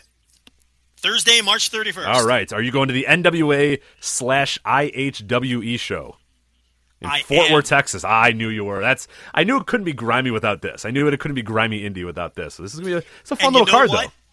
This isn't even the second grimiest show on the weekend. Kaiju Big Battle, of course. This isn't even the fourth grimiest show of the weekend. I forgot about Kaiju Big Battle, but we'll get to that. Oh, we're gonna get to Kaiju Big Battle. I will be at the NWA show on Thursday. Look, it's a standalone show. So the way I see it, if you're in town already, why the fuck wouldn't you go? It's pro wrestling. It's gonna be, you probably get in for $10, and there's some nice little matches on here, and it has no competition. I don't even think any of the conventions are open on Thursday. There is something going on here. There's a bunch, but I don't know if it's anything official quite yet on Thursday. But there's like weird, sort of, I shouldn't say weird, but like offshoot, weird meetups and stuff like that are going on. I believe. That one. Let me clarify that just to make sure. Well, I'm not a convention guy. I'm not going to go to any of these conventions. When there's wrestling going on, I'm not standing in line to shake Nikolai Volkov's hand. I'm sorry. I have no interest in it. Man. Yeah, I don't get the. I just don't give a fuck. I mean, I really don't care. Yeah, what's going on Thursday? So you got the WrestleMania Access. Access starts at 6. You couldn't pay me to do that. Oh, I forgot the NWA. Access, seriously, you really couldn't pay me to go to Access. You really couldn't. No. It would have to be an exorbitant amount of money to go to Access and get Zack Ryder's autograph. I mean, wait for an hour and a half to have Zack Ryder go, oh, hey, what's up, and then sign a piece of paper and then go, oh, okay. Actually, I forgot to put this in our thing. The NWA Parade of Champions is Thursday as well. So you got Thursday 3 p.m. You got the NWA IHWE. Same show, Rich. Yeah. Oh, is that the same? The Parade of Champions is the same? Oh, I see. Okay, never mind. Got it. It's the NWA Parade of Champions. Oh, but they have the Cornette. Okay, so at 3 they start the Cornette Experience and the meet and greet. That's where I got mixed up. Okay, then 7 is the Parade of Champions. Got it. Okay, all right. Yeah, the wrestling show starts at night. I think 7 or 8. Yeah, you're right. Okay, sorry. Yeah, I got that mixed up. The 3 because I thought they were starting at 3. That makes sense. Let me shake this down for you. I am a local, Rich. I know what's going on. Yeah, you do. IHWE is the local Dallas NWA affiliate. Okay. But this is an NWA show with NWA affiliates from around the country sending matches and representatives. All right, and it's in Fort Worth as well, so it's outside of Dallas, but not just right out there. It's outside of Dallas, correct. Right. But like I said, it's standalone. Exactly, yeah. Well, you got Wale Mania. Are you going to Wale Mania? Not a fucking chance. So it's standalone. So, and I'm not going to Jim Ross fucking spoken word, none of that shit. Who could fucking sit through that? It's unbelievable. But yeah, when there's wrestling going on, maybe if there was absolutely nothing else going on, all right, I'll go listen to Jim Ross fucking mumble. But I can't. I can't do it. I mean, it's just fucking there's wrestling going on. I'd rather see matches. I know. Sunday, April 3rd, 10 a.m. DDP Yoga WrestleMania Workshop. That's you, right? You know what? That is all you. Wake up on Sunday, stretch. After a hard night, get those chakras in. Yeah, exactly. And after a hard night of surfing Tinder and hopefully being successful, I'm going to be bright-eyed and bushy-tailed at 9 a.m. to go see DDP talk about his fucking yoga. Are you fucking kidding me? Are you kidding me right now? I'm shocked that people go to this shit. But, okay, What about Terry Funk's barbecue, though? You kind of have to go to that. I would, you know what? Of all things, yeah. That one I would consider, to be honest. That sounds pretty cool. But again, if there's a wrestling show, I'm going to it. The wrestling is going to win every time. Absolutely. You know what I mean? Especially when there's people in town, and we'll get into this, where there's a once-in-a-lifetime opportunity to see them perform. I mean, how can you pass it up? So the NWA Parade of Champions, I want to go over the card here real quick. What we have so far, we have 5 matches. We got Chase Owens, Jason Kincaid, which you've mentioned as a sleeper match of the entire weekend. Let me tell people, I have seen these guys wrestle at least 3 or 4 times, and in person as well. They have this is AJ Styles, Christopher Daniels. This is Tanahashi to his Okada. That's what these two guys are to each other. They've wrestled each other a million times. They have incredible chemistry. They know each other. They've had this match a billion fucking times. And it's always in the 4-star range when they're given time. And they'll get time here. This is a showcase. This is WrestleMania weekend. I'm telling you, this is the sleeper match of the weekend. Me and the other 300 people out there are going to be the only ones that are going to see it. But I'm telling you, these guys are going to deliver because they always deliver. Chase Owens and Jason Kincaid just had good showings on ROH TV. Yeah, he did. He definitely made a name for himself. So. Yeah, and these guys always have good matches together. And I think NWA Smoky Mountain is who's sending this match there. So there you go. Lance Hoyt, Ray Rowe, and Rodney Mack in a three-way dance. Rodney now, Mack. The best that we can hope for here is Rodney Mack gets into, has an emergency, or his plane is delayed. Appendectomy, emergency appendectomy or something. Unfortunately, I think he lives in Texas, so I think he's going to show up. Maybe he'll get a flat tire. Because wouldn't you want to see Lance Hoyt, Ray Rowe? Yeah, why is Rodney Mack? Why are they shoehorning Rodney Mack into this match? So, ugh. NWA World Women's Title. Amber O'Neal, the champion, defending against Jessica James. Amber O'Neal, successful defense last weekend, WrestlePro debut show, okay, quote-unquote debut show, the old BWS. Amber O'Neal successfully defended against Barbie Hayden, okay? So she comes into this match as champion defending against Jessica James. Jessica James, an excellent little worker. And when I say little, she weighs like 80 pounds. She's an I mean that literally. This isn't just a Joe Lanza-ism. Excellent little worker, Jessica James. She's been on the Texas scene for years. She's done Japan tours. Excellent little worker. So another match that people shouldn't sleep on. There's a lot of shitty-looking women's matches booked on some of these cards. I think, look, I'm not a big fan of O'Neal. James can go. So keep an eye on this match. It's not. Don't go to the bathroom. Jessica James is worth watching. NWA World Tag Team Title match. You got the Iron Empire, Matt Riviera and Rob Conway, the champions, defending against Outlaw Inc., which is Andy Dalton and Barrett Brown. With Black Bart. Yes. I'm hyped to see Black Bart. So that's the Black Bart. There's not another Black Bart that's coming up. Oh, here. no. This is the Black Okay, Bart. all right. Okay. I'm not a fan of Matt Riviera. I'm not a fan of any of that Arkansas crew. None of those guys. Okay. Rob Conway, I like him. I like the guy. Okay. But what I'm really happy about here is that Andy Dalton and Barrett Brown are getting a chance, especially Andy Dalton, to be exposed to a new audience. Hopefully some people that are in town come to this thing. Hopefully I could talk them into it. Andy Dalton is one of those guys where he rarely works outside of Texas. He's a second-generation wrestler. His dad was Frank Dalton, who was the original Kimchi, the second of Kamala. Okay, I don't know if Frank Dalton made his way to WWF with Kamala. I believe that was either Steve Lombardi or somebody else at that point. But he was the original Kimchi. Or Friday. He wasn't even Kimchi. He was Friday, even before Kimchi. Okay, so the same gimmick but a different name. So he's a second-generation wrestler. He's an excellent wrestler. He's a tremendous Southern-style heel. And I'm happy for him that he's getting some exposure here. And also at the back end of WrestleMania weekend on the VIP show after WrestleMania. He's working that show too. Barrett Brown, another Texas guy. He also has worked other places under a mask as Americos. I don't know if I just fucking had another... ruined his career, yeah. Another situation. But I think Cage Match has him listed as Americos, okay? So don't get mad at me this time because this one is very much an open thing. But Barrett Brown, another good worker. I'm happy for those guys. And Rich, I think he'll be okay this time. Yeah, if you go to his Cage Match, it says Barrett Brown, Americos. So that's what I mean. So the cat's out of the bag there. So let's. Yeah.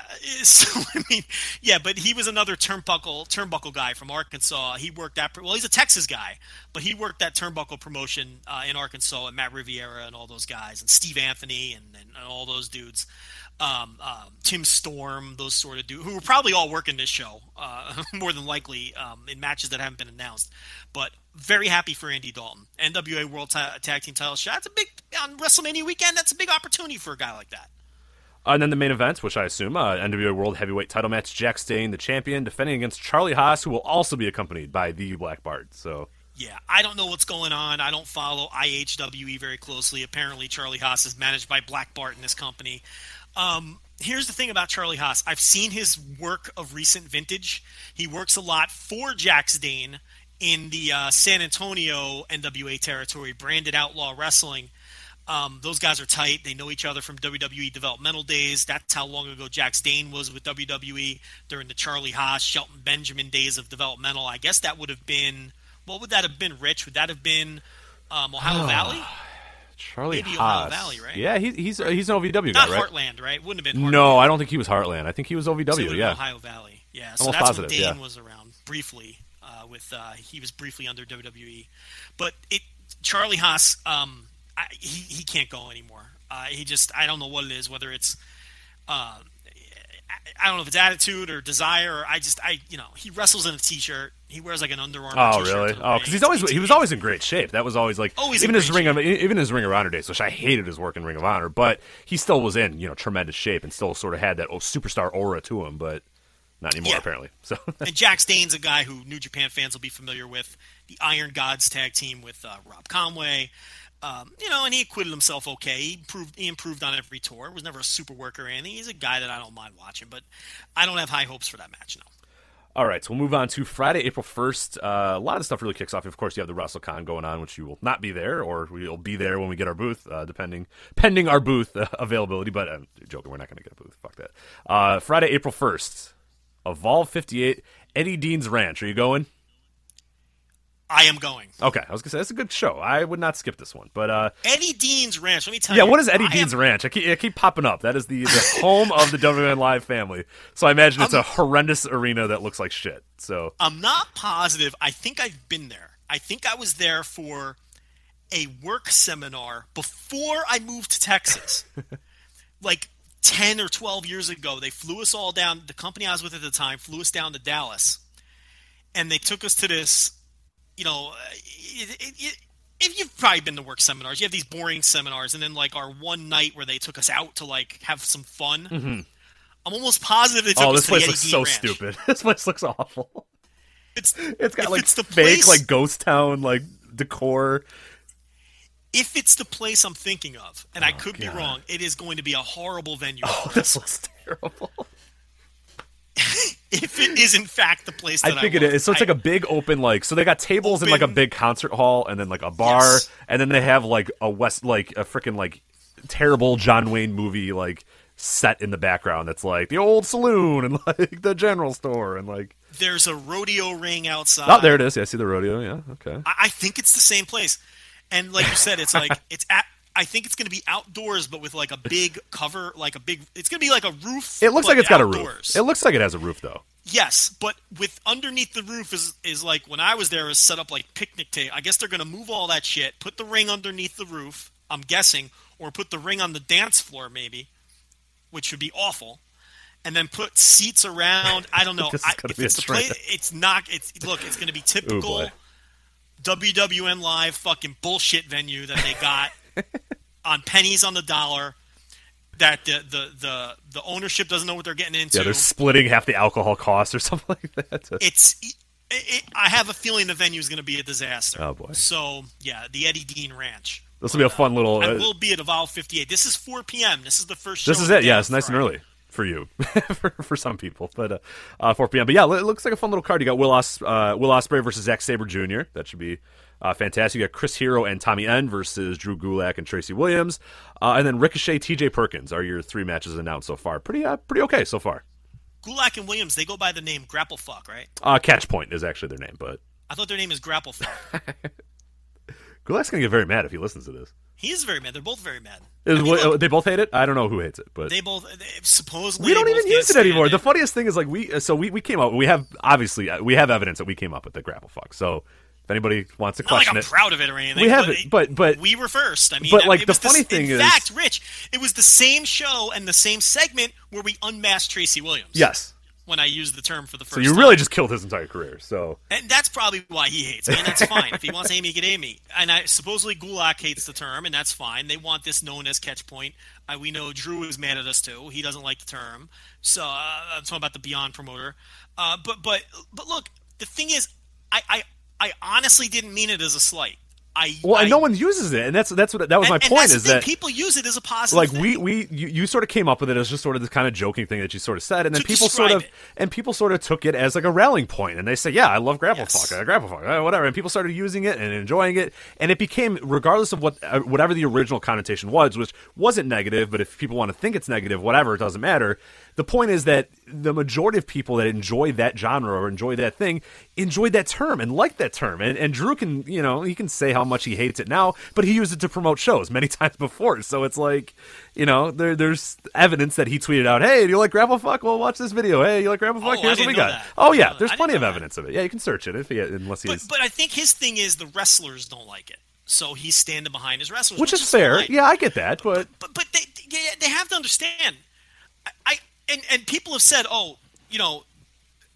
Voices of Wrestling, Joe Lanza came up with it because he was putting it down. Look, you go back and listen to the tape, I brought it up because I was trying to describe the style to the listener, and that is a term that came from MMA when guys who were ground-based wrestlers would grapple fuck out decisions by taking guys down to the ground and just pointing out a win. And when I say pointing out a win, just winning 10-9 every round by holding guys down.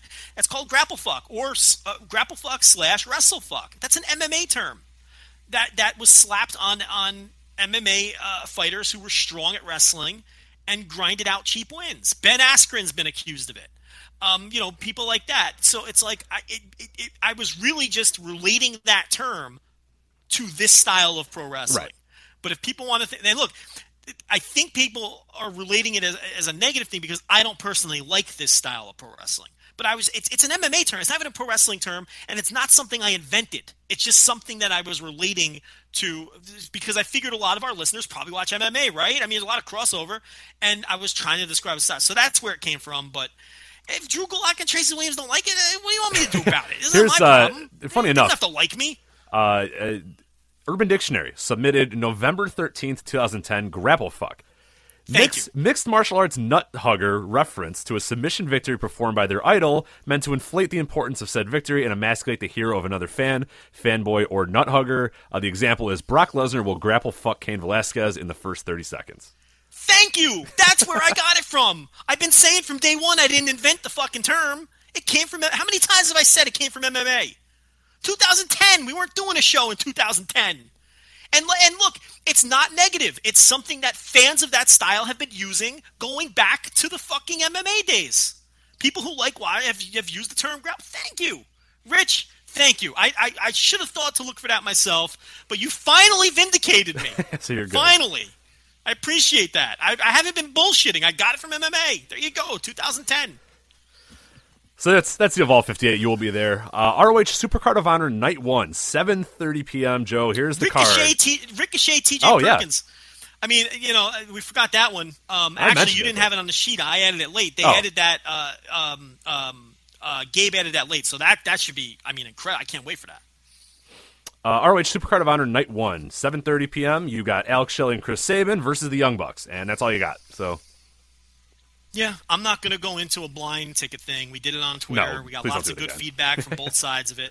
I'm not going to that show. I'm not going to any Ring of Honor shows.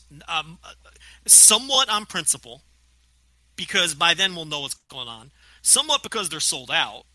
And, look, if I really wanted to get in, could I get in? Of course. But they're sold out, and I don't really want to go through the trouble. And the fact of the matter is there's stuff I'd rather see. And if I really want to see Supercard of Honor, I could find another way to see it. Yeah, so and I don't think I'll be honest, and of course I enjoy Ring of Honor to an extent. We'll talk, maybe if we have time to talk about that here in a little bit. But I haven't really liked the WrestleMania offering, or the WrestleMania weekend offerings in a while. It doesn't seem like they go all. Evolve goes all out. These other companies go all out. Ring of Honor just kind of, like they do for a lot of stuff, they just go business as usual, and that's one of the gripes I had with half the time. A lot of times they do television taping. Yeah, and that's what the Saturday one's going to be, a television taping. It's like, fuck that. I'm not going to a fucking TV taping. Yeah. Why would I? Some people like that. I don't care. I don't need to be at a television. I prefer to not be. When I know it's a TV taping, I run the other way because it's like, shit. Then I sit there. Weekend. Yeah, I'm not doing that on WrestleMania weekend. There's too much to go on. What a super show. Yeah, exactly. That you don't want the freaking here's a 10-minute match and here's a promo and like their shows have sold out. Yeah. And I have a major problem with that. I really do. I mean, look, I get it if you're coming from overseas or something. I get it. It's your only chance to see Ring of Honor. I totally get that. But I mean, it's I don't know. I'm not going to do it. No. Let's just move on. Don't worry I'm about not it. doing the blind ticket.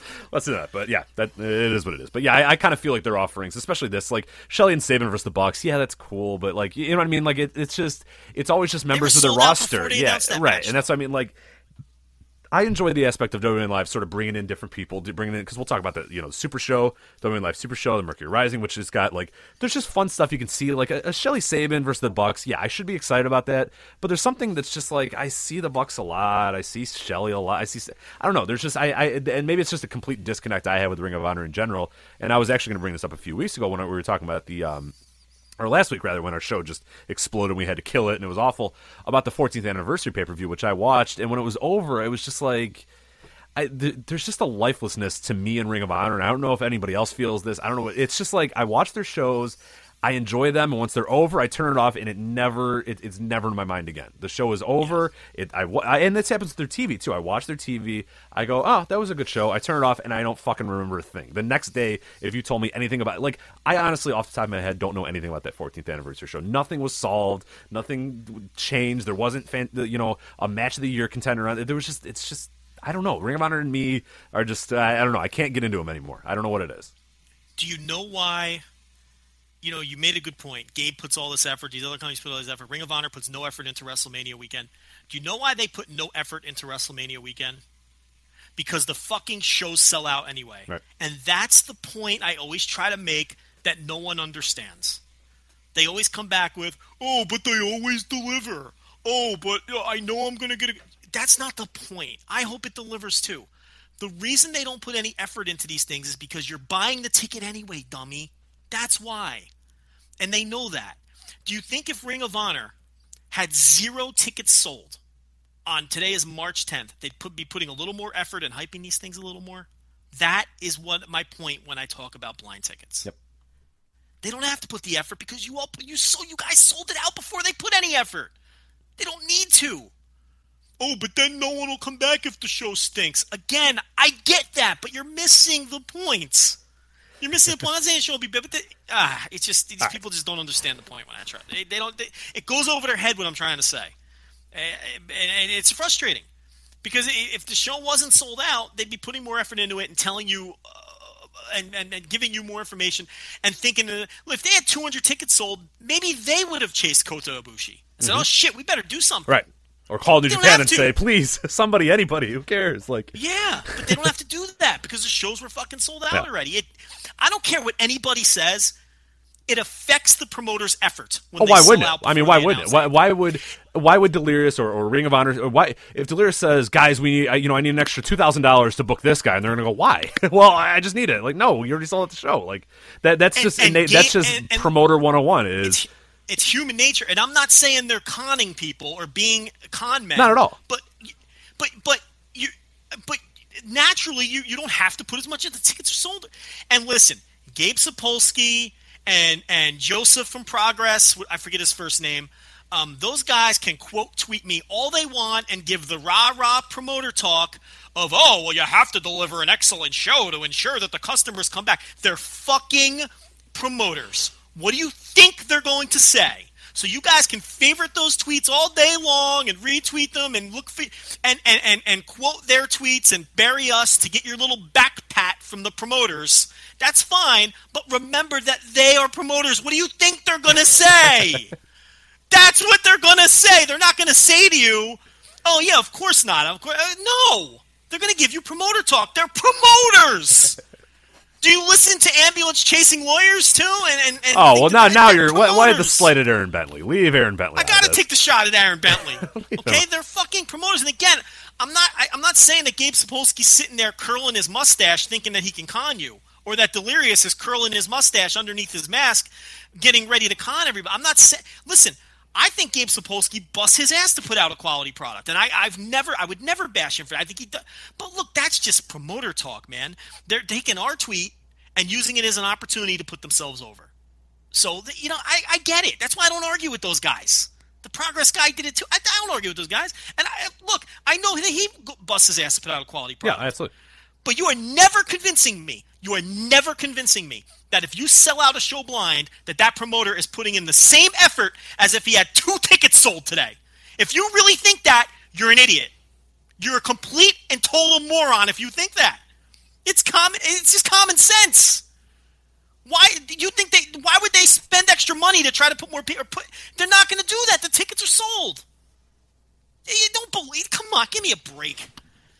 Let's move on. All right. So anyway, Friday, of course you're going to stay at Eddie D's Ranch for Combat Zone Wrestling, Joe. Are you? I told you I was taking the grimy path, right, Rich? How grimy, though? Because there's a show underneath this. It's real grimy.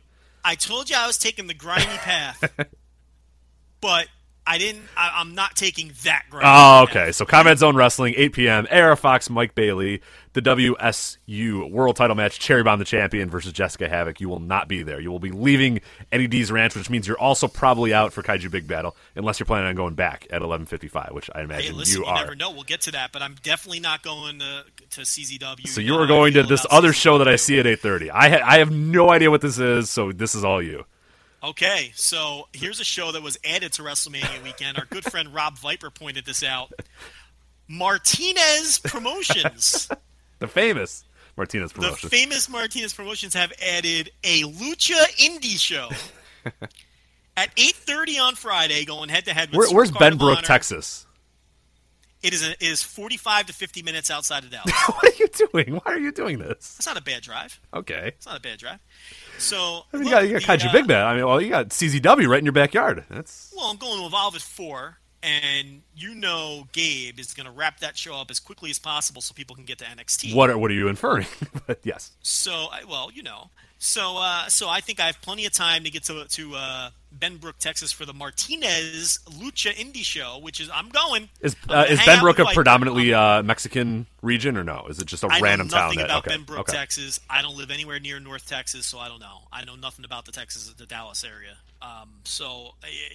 Texas is enormous. That's not my neck of the woods. But look, man, this looks like a whole lot of fucking fun. You got these wacky, luchadors. You got Extreme Tiger on the show. According to Rob Viper, all those Lucha Underground guys are going to work this show that are in town, which actually makes sense because if you look what it's going head-to-head with, none of those guys are booked yet, right? Right.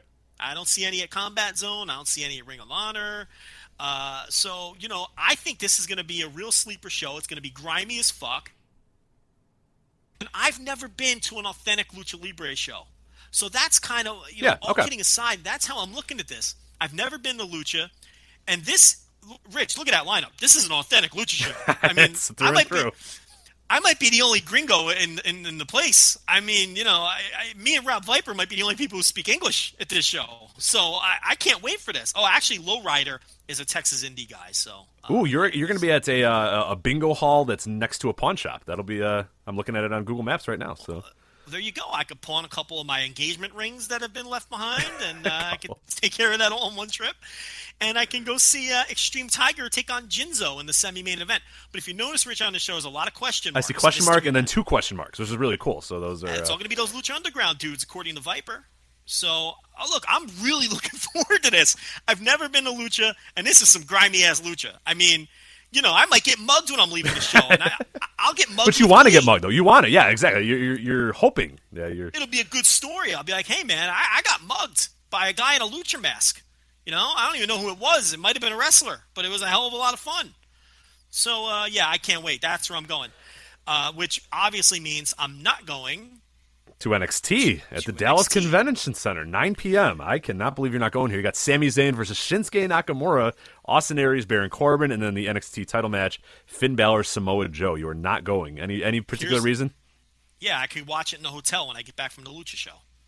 I want to see. Or Novembrino's couch if he allows you to use if he allows you control of the TV. So yeah, maybe I'll get Novembrino to come to this Lucha show with me. But I mean, I can watch NXT in the room. You know what I mean? Yeah, I got want to see everything. Now look, Shinsuke Nakamura, I've never seen him live, so that's definitely, look, here's the thing. I'm not locked in. If I check out the secondary market and could get a decent ticket, maybe I'll go to NXT. Good luck with that. But that's the thing, and it's like, I don't know. The Lucha show just looks like a lot of fun. Well, if you do, use SeatGeek, of course. VoiceWrestling.com/SeatGeek, right? You wouldn't use anything else, right? Okay. Oh, there's no question. I use SeatGeek daily. But I think I'm going to blow off NXT, and I'm going to blow off Ring of Honor, and I'm going to go to that Lucha show. I think. I'm actually kind of curious what the NXT is going for right now on an old SeatGeek. Let's see here. Kay Hutchinson. Okay, let's see. Oh my God. Yeah, you're not. Yeah, I don't think you're going to NXT. Yeah, you see, I mean, you want to pay? You want to pay $1,000 because that's what the floor seats are. No, not a fucking chance. Not a fucking chance. Ticket City has floor seats for $2,000. It's crazy. It's insanity. God. Okay. And it's like, do I want to go sit in the fucking? Do I want to go sit with the poors up in section 400 and watch NXT? Can't see a fucking thing, or go to this grimy ass lucha show and have a shit ton of fun and be right next to the ring and see lucha for the first time in my life. I can go watch NXT. Mr. Scoops Rob Viper next to you too. He'll give you all the good, That's right. all the goods the entire time. Exactly. And it's like that sounds like a lot of fun to me, and I could watch NXT anytime. That's good. That's a good plan. Then 11:55 Kaiju Big Battle. Are you gonna get back in time for Kaiju or no? Only if Larry's in town. Oh, I don't know if Larry's coming. Come on, this Larry. year. If Larry's in town, I will pledge to you. Now, I might not be there on time, because remember, I'm coming from 45 minutes away. You figure the Lucha show will end, I don't know, let's give it 3 hours, right? 11:30, so I'll be a little late. But if Larry's in town, Kaiju Big Battle fan Larry, I will go to Kaiju Big Battle with Larry. So that's why I wish I was still going, because I know Larry said he was going to have my bachelor party surrounded around a Kaiju Big Battle. It would be like the culmination of the entire thing, which would be a fantastic... Rich, here's the thing: when Paco Plantain and Hell Monkey, for the Fido for the Southern Division Championship belt, you're gonna miss that. I mean, the Fido, Paco Plantain. I mean, come on. And Dusto Bunny versus Steam Powered Tentacle Boulder in an arm wrestling matchup. I mean, look. Well, they're for the arm wrestling championship. It's hard to It's not only just an arm wrestling. It's for the championship. If there's any wrestling trope that I enjoy, Rich, it's a good arm wrestling match. Do you remember those? I think the worst, and none of them are ever good, but I think the worst set of arm wrestling matches were Warlord versus Davey Boy Smith in 1992 WWF. I think they did that on like 4 straight house show loops. Warlord versus Davey Boy Smith in arm wrestling matches. Rich, you might be shocked to know that the Warlord flipped the table on Davey Boy No, and attacked him. Stop. Yes, right before he lost. He was a sore loser, Rich. Right before that hand got slapped down to the table, he flipped it on him and beat him up. There was one that I always remember that was just horrendous, and it was on it's on some big show too. It's on like a SummerSlam or something like that. Which one am I thinking of? Shit, I don't know. Any of them? Maybe? Yeah, they're all bad, but man, they're so. I did a YouTube search and I thought it'd be a lot easier, and I forget how many they still do to this day. Like I thought I would do that YouTube search and be like Warlord, Ultimate Warrior, Dino Bravo, but it's like Mark Henry Kane, Mark Henry John Cena, Mark Henry Rusev, Sheamus versus Mark Henry, Vince McMahon and Mr. America. Like what the fuck? Cesaro and Mark Henry. Jesus Christ, they have no other story with Mark Henry. Apparently. He pulls trucks and does arm wrestling matches. Who knew? Jesus. Never good. Always terrible. I think my favorite story from the New York year of WrestleMania, the New York, New Jersey year, Larry went to the Kaiju Big Battle, and it was very obvious that Chris Hero was playing multiple characters because his Chris Hero tights were poking out from underneath the costumes. So, listen, these wrestlers will work, man. They're there, they're in town, and if you ask them to get into the Dusto Bunny outfit to do an arm wrestle, you better believe Chris Hero will put on that Dusto Bunny outfit. Well, there might be another name that people know that could be under the hood. I don't know where you're going with this. Oh, well, there was a Enhito, our good friend Enhito mentioned that Kota Ibushi. Did you see this? Oh. You haven't seen this? I have not. Oh. Let me find the exact quote here. I can't. This sounds like it's good. It's something about they wanted that Kota Ibushi said one of the big reasons he wanted to work for WWN Live this weekend is to do Kaiju Big Battle. I don't know. That's all it says. It doesn't say he's going to be there, but it was a very, very interesting quote from Mr. Kota Ibushi. And if there's anybody, I mean, I think he has done Kaiju Big Battle before. I believe he's faced the Dr. Cube before Kota Ibushi. But if there's anybody that would, I think so. I'm almost positive. I'll have to do a double check there to make sure Kota Ibushi did actually ever do Kaiju Big Battle, but I think he did. When would he have done that? Oh, man. Like on his previous Evolve stop or something? Here we go. 2000. Let's see. 2009. Kota Ibushi versus Dr. Cube, part 1. Let's see. When the newly crowned isn't flying the ring. Okay, let's see. It doesn't have an exact date, but it just says Kota Ibushi versus Dr. Cube, part 1. Watch the video, but yeah, that's. That ties in. Yeah, that's going to be interesting to see, but because we got a little information that someone has told us that Kota Ibushi will be wrestling on a second event over the weekend. And we know that it's not it's not WrestleCon. We know that. So what does that leave us? Okay? He's signing autographs at the 2 Evolve shows. He's working the WWN Super Show. He's not working CZW or fucking Shimmer Shine. Is it Shimmer or Shine? Shimmer's this Shimmer, weekend, yeah. Or Shimmer, or he's not working. I really doubt NWA has booked Kota Ibushi. He's not working the VIP show. So your options there are Ring of Honor, WWE, NXT, or the Andre Battle Royal, if you want to get real crazy with it, or one of the other non-Evolve WWN shows, including Kaiju Big Battle. Mm-hmm. Do you think that the show is Kaiju Big Battle? I do. You think that's the other show? I do. Here's Enhito, is Enuhito? I don't know how to pronounce. I never do. Enhito, whatever. Inuhito, yeah. You know who he is. Inuhito. He says here's the article he posted earlier today. And again, I don't know exactly who his source is here, but either way, we'll go with it. He seems to be pretty reliable for the most part. Kota Ibushi has revealed the real reason why he will wrestle for Evolve on Tokyo Sports. He said the reason is to, quote, join Kaiju Big Battle. He said he has been waiting to join this event for over 8 years, and that's what Ibushi Wrestling Institute wants to do. Research Institute wants to do.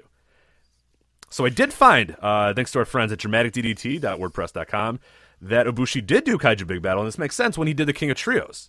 It says way back in 2009, Kota Ibushi traveled over to America as part of Team DDT to wrestle for Chikara Pro during the King of Trios. Of course, we know members of Chikara's staff run Kaiju Big Battle, so it makes a lot of sense. Kota Ibushi requested to enter the Danger Zone and have a battle with some of the notorious Kaiju. Hopes were raised and t-shirts were made in support of the idea, but nothing ever came of it. When Ibushi returned to the USA for the debut Evolve show in January 2010, he paid a visit to Studio Kaiju, but again, it looked like the plan to bring him in for a Kaiju show just wasn't going to happen. However, both parties put a plan up their sleeve, and then they did some pre-tape videos of him. So he never worked a true Kaiju Big Battle show, but did videos with them. But clearly there was an intention to do it. And Hito says that he's going to do it, or that he wants to do it. We have somebody telling us that he's working a show that you're not going to guess. Yeah. The person specifically said it's not a show. It's not what you think, but she means WrestleMania or something. Is what I gathered that he meant. It's not WrestleMania. It's not NXT or whatever. It's something that you probably aren't going to guess off the top of your head. I'm going Kaiju, man. Kota Ibushi's at Kaiju Big Battle. I'm saying it. Well, you know what? It's not going to be Ring of Honor because everybody bought tickets before they announced anything. And why the hell would they add Kota Ibushi now? I mean, let's be honest. You know what? With this added information from Inuhito, it kind of blew up our spot on the show. But for our speculation segment here, but I think you're right. I think he's going to work Kaiju Big Battle, which is incredible. That and that's the thing that I've always gotten this idea with Kota, and everybody knows that if you know Kota Ibushi stuff, and that's why there's there's intrigue on his new wrestling company, and I think whatever, if he actually does do any shows or does anything with it, it's going to look like, you know what I mean? This guy loves that type of shit. He loves the weird shit. So you can tell that he was licking his chops saying, oh man, especially. He's a weird fucking dude. He's a weird dude. So if the idea came that maybe a Gabe or anybody reached out and said, hey, do you want to work Evolve or whatever, and he found out that fucking Kaiju Big Battle was working the same place, you know what I mean? He's going to be in Texas. He's doing autograph signings. He's going to be at that Evolve show doing meet and greet or whatever. You think he's not going to fucking hang around for 5 hours and do some flips on Dr. Cube? Or are you out of your mind? Of course he is. After he meets with Triple H? Huh? Maybe you can meet with Triple H on Saturday because that boy's working. He's working Kaiju Big Battle. I'm convinced of it. All right. You heard it from Rip. Rich is convinced. We'll see. It's not just empty talk from No, there's evidence he thinks there. That's Could you imagine he comes here and the second show he works is Kaiju Big Battle? Yes, I can. Because look, we know it's not another WWE. It's not one. He's not been added to an Evolve show. They'd be advertising it because they're trying to sell tickets. Oh, they So you point can eliminate that. they point blank said he's working the WN Live Super Show, and he's just doing autographs to the other shows. They've said exactly This is the one just to make sure. And that to Gabe's credit, he went out there right away and didn't say Kota Ibushi all 3 Evolve shows. He went out there right away and said, "Hey, here's the schedule. He's working just this match," which is to Gabe's credit. You know what's funny? I'll give him it's that. Not, the message isn't getting through. I got a text message yesterday from someone asking me what shows I'm going to because a friend of mine wants to meet me and go to a couple shows together. And he was saying that he wanted to go to one of the Evolve shows so he can see Kota Ibushi because he can't go to the WWN Super Show because he wants to go to WrestleCon. I mean, you can see Kota Ibushi. He's not going to do anything for you, but I was like, dude, he's not wrestling. he's I'm going to like, sit at a table. I mean, you can still see Right. him if you want. But I said, if you go to WrestleCon, you're not going to watch him wrestle. He goes, oh, it says he's at the Evolve show. People just don't get it. yeah, well, that's not Gabe's fault though. He's been very clear It about isn't. it. So He's been very clear about it. So there you go. That's my prediction is 11:55 on Friday. Kaiju Big Battle, Kota Ibushi. I'm going to text this guy right now and tell him to go to Kaiju Big Battle while we're doing this show. We'll see what he says. And what type of fan is he? Is he going to be like? He's a big-time fan. Okay, is he going to be like stunned by what he sees in Kaiju Big Battle? Like, is he going to no longer be a fan, or will he? This person's aware of Kaiju Big Okay. Battle. Yeah. Is it Striker? Which sucks. I wish they weren't because then I could say, look, he's working this show at midnight, unopposed. Go check it out. Yeah. Yeah. And he walks That would out, and actually be fucking better. Paco Plantain comes out, and he's just like, "What the?" Yeah, exactly. All right, so we'll move on to Saturday. I know bright and early you're waking up 8 a.m. You got WrestleMania Access. You're going to walk around there, get all your paraphernalia. You get to make an entrance on the fake like Jumbotron that they have, and maybe you could do commentary with Byron Saxton for a few minutes. I know all this stuff. I have to meet Summer Rae, Rich. Right, wait in line for 3.5 hours, and maybe Titus O'Neil will be there for you. But you would like Titus. I've got to get a limp David handshake Otunga, from- yeah. I got to get a limp handshake from Kane. I need to do that before I die. But of course, you are probably, I'd imagine, going to start at Evolve at 12 p.m. Eddie D's Ranch again. Evolve 59. Are you doing this? I'm going back to the ranch, baby. I know. Just stay there. Just sleep over at Eddie D's Ranch. But this card looks awesome. You got Ricochet, Will Ospreay. Oh my! Are you kidding? I knew, right when that match was announced, you were booked that day. You're done. Absolutely. You're done. Ricochet, Will Ospreay, Matt Riddle versus Zack Sabre Jr. That should be a fun one as well. Evolve Tag Team Titles. You got Drew Galloway and Johnny Gargano, the champion, versus Catchpoint / Grapplefuck, Drew Gulak and Tracy Williams. And then just added, I believe it was today or right before we started recording here, Timothy Thatcher and Marty Scurll will also be there. Yes. Maybe I shouldn't go to these Evolve. Maybe I'll get grapple fucked if I go to these shows. Gulak's just going to stretch you, man. Gulak follows us on Twitter, I think. He does. So he's going to know, yeah. If he sees me tweeting out, hey, come look for Joe Lanza, I'm wearing, a three-piece suit or whatever, Yeah. he might come find me. I think he's known that I've been at Dreamwave shows that he's been, or AEW shows that he knows I've been to. So I must have specified Rich, and he's a smart guy. He knows that I'm a good guy, but we'll see. Yes. Hey, listen, I'm always the heat magnet. That's all right. That's fine. I know you think it's fine. ROH Why Super wouldn't you Card think of it's Honor Night 2, Hyatt Regency Dallas, 2 p.m. One match announced, no holds barred. Adam Cole versus Kyle O'Reilly. You were assumed not going to go to that show, eh? Because No thanks. Fuck Ring of Honor. Fuck their blind cards. Not a chance. I will be at Evolve, and I'm not rushing out of Evolve to go to ROH, who refuses to name any match. I'm just not going. Fuck Ring of Honor. Sorry. 4 p.m. Are you going to stick around Eddie D's Ranch for Shimmer 80? I will not. Okay. I will be leaving the Eddie Dean Ranch. Oh. No Shimmer for Joe. Okay, because 4 p.m. you got the 12-woman tournament to crown the inaugural holder of the Heart of Shimmer Championship. So, No, I think I'm going to go back to Dallas proper, maybe catch a little dinner, maybe meet up with some people, and then which show am I going to, Rich? go to the Hall of Fame so you can chant things at Jacqueline. The Hall of Fame isn't much higher on the list than the conventions. I mean, not a Oh, sorry, chance. ringside with Jim Ross. Of course, that's that day, right? At the House of Blues. So Yeah, again. he can no tell you fucking about how guys work too fast, and he can yeah. So tell you a story me- about Dr. Death. probably a lot of Dr. Death talk. This is a big decision coming up for you here in a This sec. is a big decision. Have you made this Go ahead. decision yet? I have made the decision. Okay, 8 p.m. WrestleCon Super Show at the Hyatt Regency. You got Aerostar, Phoenix, Andrew Evett versus Dragon, Fireball, and or Drago. Why did I put Dragon? It must have been autocorrect.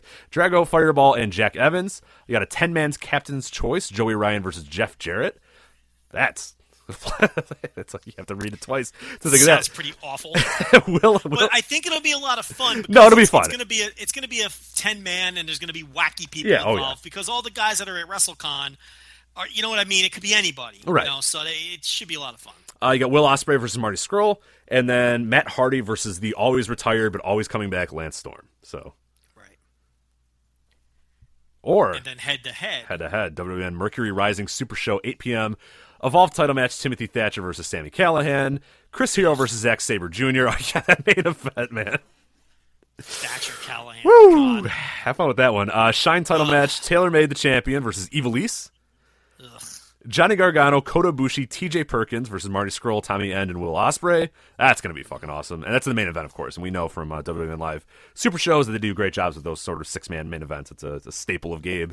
WrestleMania weekend. Then you also have Ethan Page versus Anthony Nese, which I believe just got added a few hours ago. So, yes. What's the decision there? I'm going to WrestleCon. Wow, okay. I got to tell you, and I think when I give you my reasoning, you'll understand why. First of all, I'm going to the 2 Evolve shows, so I'm going to see most of the guys already. Right. That are on the Evolve. Except Kota. Except Kota. We won't see Kota, but... But I've seen Kota live at least 3 times. Oh, right. Okay. I saw him at King of Trios. I saw him on ROH shows. I've seen Kota Ibushi. So as much as I would like to see him again, and I do think that 6-man is going to fucking rule, I've seen him. You know who I haven't seen? I haven't seen Aerostar. I haven't seen Phoenix. I haven't seen Drago. I haven't seen Fireball / Flamita.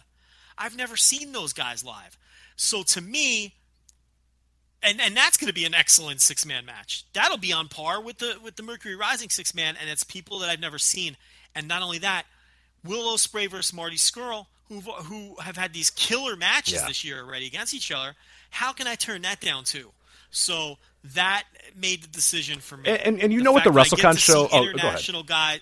I get to see international guys that I've never seen before, and I get to see Ospreay versus Scurll. And one of the cool things, too, at the WrestleCon, and we always sort of laugh about the WrestleCon show, but it's a very fun sort of, especially for a Saturday night, it kind of works as like a fun sort of, because you're going to get a bunch of shit on that card. You know, just like weird stuff. We mentioned that 10-man Captain's Choice. God only knows who they're going to trot out there. Because WrestleCon's just filled with like old weirdos and just weird guys and weird people or whatever.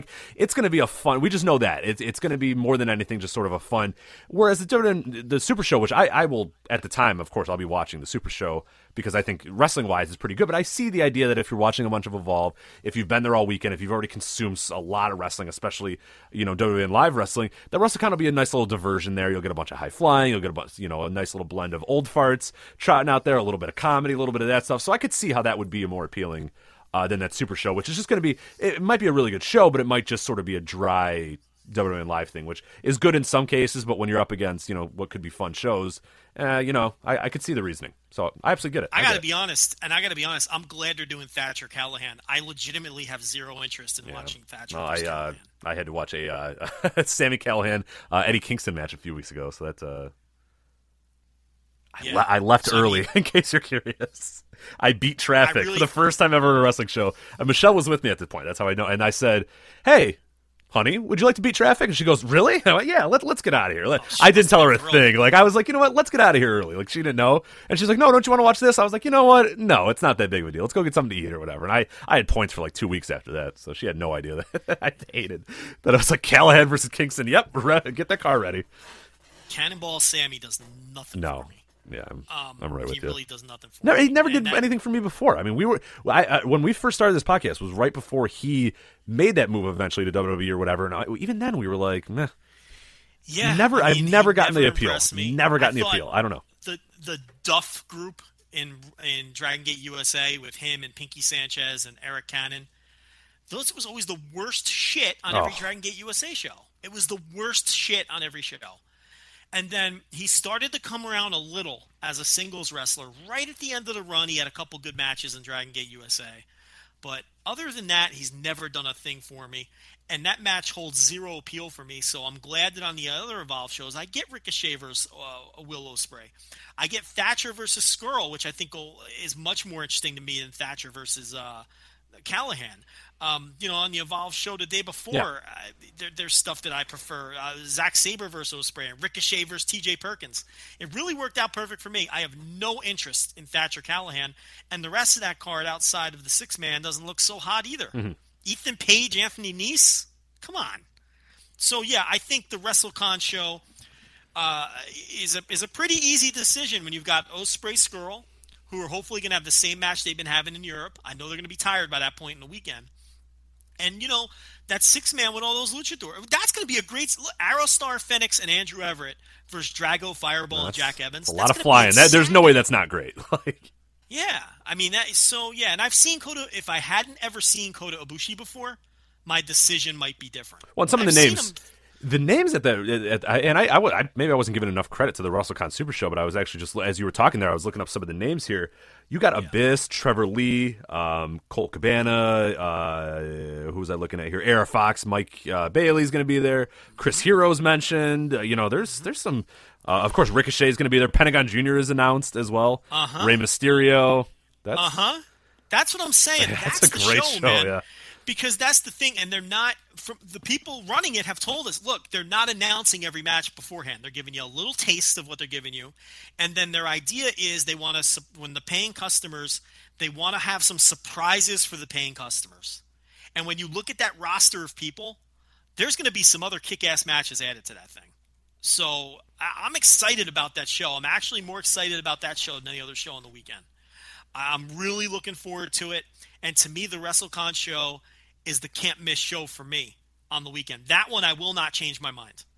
That one I'm going to 1,000,000%. The others, maybe I could be talked out of. Not that one. Yeah. I'm going to see that show. Wow, this is so I'm looking at Jim Ross's stuff. Who is going to all these? So at 4 p.m., there's Ringside with Jim Ross and Friends at the House of Blues in Dallas. At 9:30, there's Jim Ross live at the Ritz-Carlton Dallas. And then at 11, there's Ringside with Jim Ross and Friends at the House of Blues again. Who is going to these? He makes a fucking killing. Jesus. People go to this shit. Instead of going to see Can you imagine how tired he's going to be at 11 p.m.? Like Jim Ross he yawns during his podcast. Like, God. Yeah, I hear you, man. But instead of seeing these great matches, people go to that shit. You know what it is? It's the people going there for the WWE stuff that don't know anything about the indie stuff.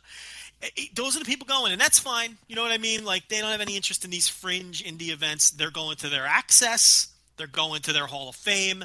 They're going to see Jim Ross. They're doing the Mania Crawl, maybe. Maybe doing the Mania Crawl. Drinking some buddies. They're not even doing that. They're giving WWE all their money that weekend. And that's the kind of person that's going to Jim Ross's thing. Right. Or waking up at 8 a.m. to break down the doors at WrestleMania Access, which is just like... Yeah, it's... And honestly, the only thing at Access that holds any appeal to me is when they have those 2 or 3 like low-level NXT matches during Access. That would be kind of cool. But I'm not doing that and missing these great indie shows. That'd be silly. There's just not a chance. Listen, this is a weekend where I'm always Mr. Hipster. I'm sorry. I have more interest in these low-level shows than I do the WWE stuff. And then I'm going home. I'm going home after the WrestleCon show. I'm not sticking around on Sunday. You know why? Rich, I don't know if you saw, there's a couple baseball games Sunday. There's 2 openers on Sunday night. Yeah. Major League Baseball season opens on Sunday. Okay? And then the Reds play on Monday at like 2 in the afternoon. I'm not driving home late Sunday night or on Monday. You know what I mean? I got to get home for baseball. So, listen, I'm going to see 5 or 6 wrestling shows. I don't need to stick around for Sunday. No, and WrestleMania is not anything that you really need to, you know what I mean? Watch WrestleMania on my couch. I am not sitting in Cowboy Stadium 1,000,000 miles away and watching WrestleMania on fucking Jerry Jones's big screen. What the fuck is the point? I'm not doing it. Look, I know some people are into the experience and they want to be in the building and they want to feel that energy. I'm not into that. I've never been into that. I'd rather sit home and watch it properly on the TV. I know I sound boring. I know a lot of people are going, this guy's a fucking idiot. That's fine. I'm not into sitting with 80,000 people and not being able to see anything, and it's just that holds no appeal to me. I've never gone to WrestleMania and I probably never will. You got on the old SeatGeek, voiceofwrestling.com/SeatGeek app, you have $50 for standing room only. So no, you're still out? I mean, that's cheap to get in the building. That's not bad. But Yeah, I mean, I would like to. There's sort of an ambiance thing that if I was going to go this year, I wanted to go to the WrestleMania just to be there with a giant crowd or whatever. I might even like leave early. You know what I mean? Like I might even leave early. Hey, look, listen, I get it. Yeah, I can't I'm one of those people. I do like that I'm stuff. just so. not. Yeah, and that's fair. I totally get that. But I could see if it was this WrestleMania card. Honestly, I'm kind of glad I'm. Because I was really going to go. I was really going to do a bunch. I was going to go this weekend, do all that sort of stuff. And the more I look at, and the rest of the shows are great, but like one of the big things is I was going to maybe bring Michelle along and like WrestleMania. Like I'm not paying that much money for WrestleMania. Like I'd be so pissed if like that was one of my big plans is go to this WrestleMania because nothing appeals to me on that card whatsoever for the Sunday. And we'll talk about that, of course, as we get a little bit closer to it. But that's a few. Then you're done because you're not good. So Sunday, I don't know what you're missing a lot of good stuff on Sunday, Joe. Well, Sunday, the show after WrestleMania. Yes. The VIP wrestling show, which tentative start time of midnight. The thing is, I would love to go to that, but here's the thing. It'll probably end at about 3, right? And then I got a 4-hour drive. I'm not going to get home till like 7 or 8 o'clock. Well, you would have crashed your car into a tree by that point, so. Yeah, so the fact of the matter is I'm going to have to get another night of it'll if I go to that show, it means 2 more nights of hotels. Right. Because I have to stay over Saturday. Then stay over Sunday because I'm not going to drive home and be falling asleep at 8 o'clock in the morning. You know what I mean? And Monday I want to be up and functional. That's opening day. That's the baseball, man. I got to be into that. So, I would really love to go to that grimy indie show on Sunday night at midnight, but it just isn't. It's not going to work out.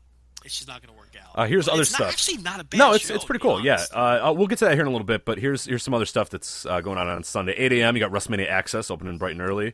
10 a.m. you can wake up to DDP Yoga, which of course Joe's lying, he'll be there. But 10:30 Mania Moments brunch. So you get to I don't know who's doing that or who's hosting it, but nothing like hearing 80s guys talk about the 80s again. So you can never get old, right? Hearing the same old stories over and over again. 11 a.m. I fuck anybody who's arguing with this. Terry Funk's Authentic Texas Barbecue Tailgate. That is kind of I mean, I'm going to that. That's kind of tempting. Yeah, I can't pass that up. I mean, just because Terry Funk, he's probably going to go to every single person. You know what I mean? Like, because he's the nicest dude in the world. So he's probably like, hey, thanks for coming, man. Like, I appreciate it. How was the food okay? And he's like asking everybody if the food's okay. It's like, it's fine, Terry. Like he's actually cooking. It's like, Terry, it's cool, man. You just like sit down. Like, well, I'll just make sure everyone's having a good time. Like you're like, everyone's fine, Terry. He may actually cook it, and then there's a tremendous Terry Funk impersonation. Thank you. I love. I had a buddy that said he worked a show with Terry Funk, and the best part is like when you call Terry Funk, like when you book him, like it's his house phone, so his like wife answers. He picks it up and then he like grabs like a pen and pad. He's just got this notepad of like people's numbers and their names and his schedule. It's just so cute. He's just like a super old like you just call his ranch and like that's his wife. Hello, Terry. Someone's calling. Okay, yeah, I'll be there. 1 second. It takes 2 hours to get down the stairs or whatever. No email, right, none of that shit. He gets out his ledger. Yeah, right, it's great. I just love Terry Funk. Yeah, but that's legit. Like that. Yeah, yeah.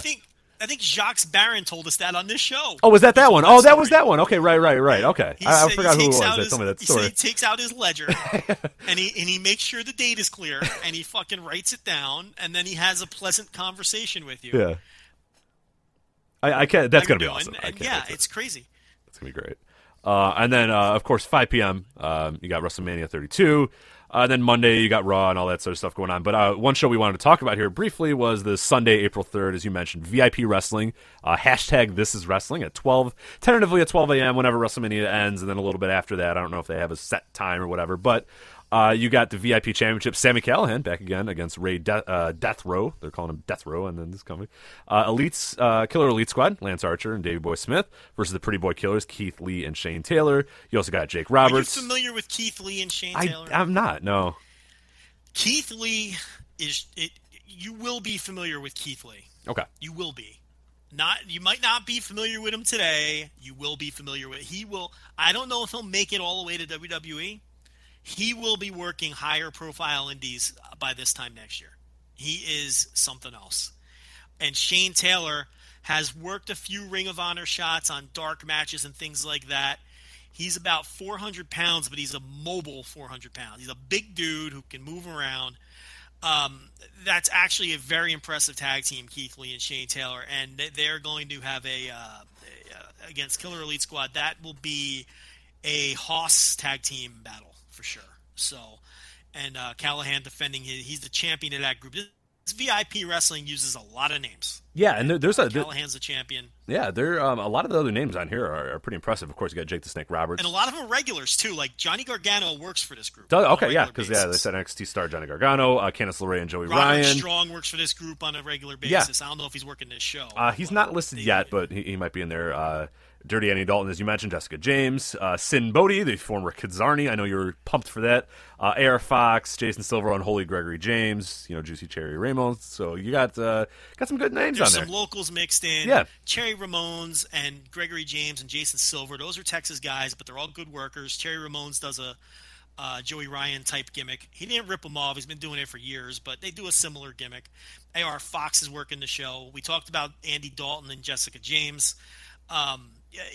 Supposedly Jake Roberts is wrestling on the show. Oh boy, I don't know if that's. I was also told that another big name indie guy is working the show because he was tipped off by Gargano might have got him booked. I don't want to say who it is since the website doesn't have him listed yet. I think you know who I'm talking about. He's working a bunch of other matches this weekend, and I think he's working this show too. So yeah, there's a lot of names on this show, and it should be a decent show. So I mean, if you're still in town, why the fuck wouldn't you go to this? You know what I mean? Why not? What else are you going to be doing at midnight? Unless you're not exhausted. Yeah, if you're hanging around for Raw, especially if you have to leave in the morning or whatever, hey, maybe. But yeah, no, if you're around, just hanging around for Raw, especially. Yeah, if you're sticking around for Raw, and a lot of people who go don't fly home until Wednesday or Thursday because then they use Tuesday to do some local sightseeing or whatever. So if you're still around, I mean, I don't see why you wouldn't go. There's a lot of good names on the show, and I'm actually, Rich, I'm kind of shocked that no one has tried this yet. It's a good idea. Like a pretty decent idea, right? Do you know where exactly are they running? I wasn't able to really find that on their website. They're in North Texas Indy. I don't know exactly where they run. Okay, so do we know relative to where Mania is going to be? Because of course that's going to be in Arlington. I can't answer that. Yeah, I don't know. I wish I could help people, but like I said, you're not. Dallas area is not my neck of the woods. Well, and you're I also the worst directions guy. We had that conversation a month ago or so, or a few weeks ago, that you're not the go-to guy for directions, or But I really don't even know the area. I know that Lou Starrett, the American gangster Lou Starrett, he's the promoter. He's also one of the guys working the show, but he's the promoter of that group, and that's really all I know about this group. I've never been to one of their shows. I know he books a lot of big names. He's not an NWA affiliate, but yeah, in terms of where they run and how far it is, I don't really know. But it's I'm surprised no one has tried this in previous years. It seems like a good idea, and I'm curious to see how it draws. I mean, we talked to some people who were working the show, so I'm going to find out for sure how the show did business-wise. There's almost no chance I'm going, though, for the reasons I talked about earlier. It just isn't feasible for me, and it's so. But I'm definitely curious to see how it draws. All right, and that is WrestleMania weekend. So that was our little brief preview of it. Of course, in a few weeks we'll do a big long preview. Yes, a brief, and we went about well over an hour. So but you'll see, it's brief. We'll focus more on WrestleMania in 2 weeks when we preview, because we didn't touch on WrestleMania at all. So we'll do a WrestleMania preview in a couple weeks, and then we'll glance over these shows again with whatever's been added and whatever information has changed. So there you go. I guess we should mention that the Lucha Viva La Lucha show was canceled due to lack of interest and replaced with CZW. That's the only reason CZW is there. Yeah, that's interesting. That's interesting too. That the Viva La Lucha was just not moving tickets. All right, so I think a lot of those guys working that grimy indie show were originally probably booked for Viva La Lucha. Makes sense, yeah. St. Jude Catholic Church is where St. Jude Hall is where they're going to. Oh, that's not St. Jude Hall, Texas. Let's see here. Can't find it. Okay, so it doesn't exist. The website doesn't tell you where they're running. Okay. Oh, here it is. All right, St. Jude Catholic Church. Okay, in Dallas, Texas. It's in Dallas. Mansfield, Texas.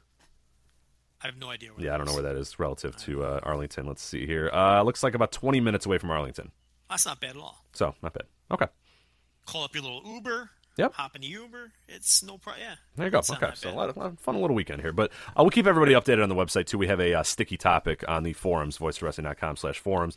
that says just WrestleMania 32 weekend schedule and card. So if you're going, even if you're watching from home and you want to kind of figure out what the hell am I going to watch, what am I going to buy, what pay-per-views or whatever, we have the full schedule up there, as well as cards that we'll update anytime new matches get announced. We'll put it there because we need it as well to sort of know what the hell's going on, who's reviewing what, who's doing whatever. But we'll have it wall-to-wall coverage. You, of course, won't be doing reviews. You'll be there live with live tweets, but we'll have plenty of coverage and reviews and all that stuff on the website. So we cover it from beginning to end as much as we possibly can. I think last year we got every single show literally covered, so that I think we'll probably be able to do that again pretty easily. Yeah, well, we got Sean Flynn will do the Shimmer, and I'm sure Warren Taylor will be on the WWN stuff. And if not, I think I'm around all weekend. I got the missus working, I believe, so I told her switch to this weekend, and then they could leave me alone. So we'll have to bribe someone to do CZW, but I'm sure we'll get someone to do it.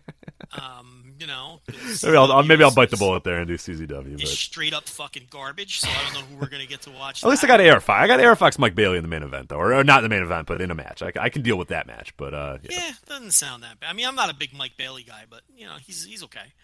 I think I'm the only guy that doesn't love that guy. I don't know. There's actually, you'd be surprised. There's a lot of, he's very polarizing, which more than I would assume he would be. I didn't know that. I thought everyone. No, you're not alone. I don't hate him. I don't hate him at all. I just don't see why people think he's so fantastic. Yeah, there's a lot of people that don't get it at all. So no, you're not wrong. You're not alone in that. So he sells okay. I yeah. don't know. All right, WWE bounces around. Roadblock, Joe. WWE Roadblock. Rochester Roadblock. No one's made that joke at all. You know they haven't. They made yeah. Dave Meltzer knows Roadblock. Does he? I told this story a couple weeks ago on the show. Remember, someone asked him on the board, in a completely ironic way, just being a dick. You know how they are. Hey, Dave, have you ever talked to Roadblock? Because I think it was a thread where they were talking about Dave's sources. You know how that thread pops up every year or so? Oh, yeah, absolutely, yeah. Who are Dave's Chris sources? Jericho, Ric Flair, Bret Hart used to be a source, and then it's the same. They just repeat it. It's Jim Cornette. Right? Yeah, it's exact. It's copied and pasted from every fucking 3 years. They just pop this up again. Yeah, so I think someone was like, Dave, is Roadblock a source? Have you ever talked to Roadblock? And Dave answered it straight. I don't think you told me the story. Dave replied to the guy and was like, actually, yes, I spoke to Roadblock in 1998 after he was like, Dave, he's fucking with you. Like, you know how Dave is sometimes. He answered the guy straight.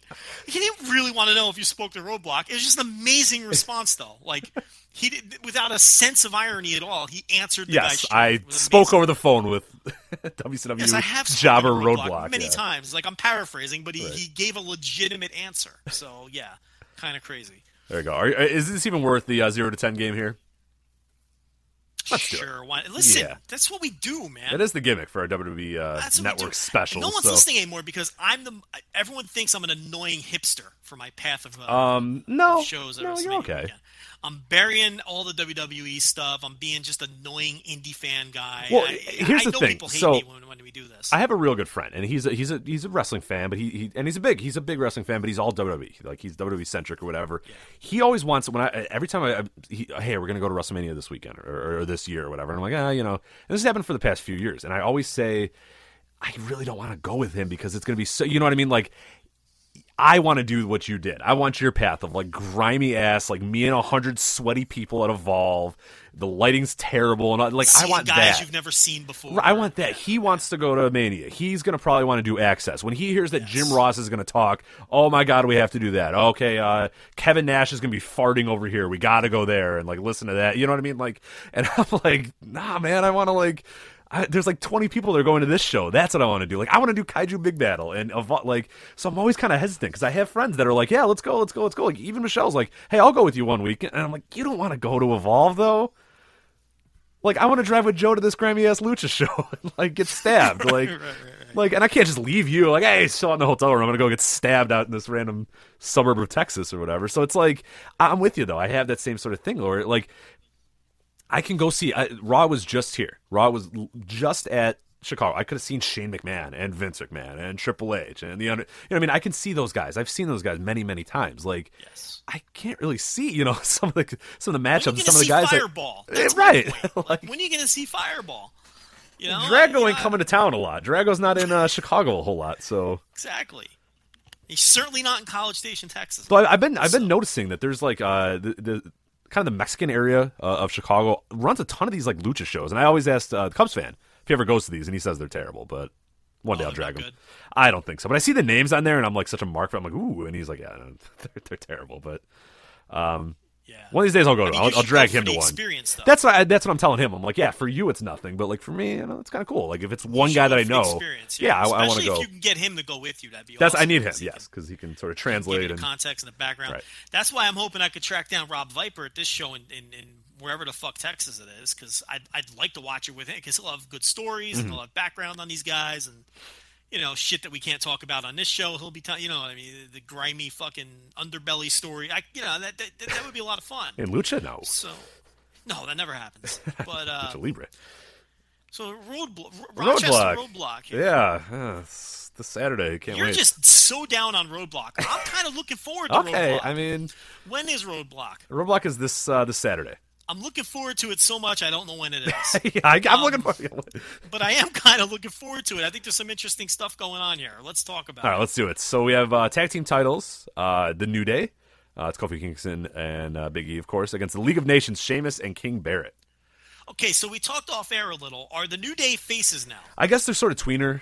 They've sort of been leaning that way for a while, but I think now they've gone full on with it and just realizing, hey, these guys aren't heels anymore. Like they're so beyond heels and they're so over the top and they're so kind of goofy and zany that they've become faces. And I don't think is this where they jump the shark and go full Santino? Yeah, probably, yeah.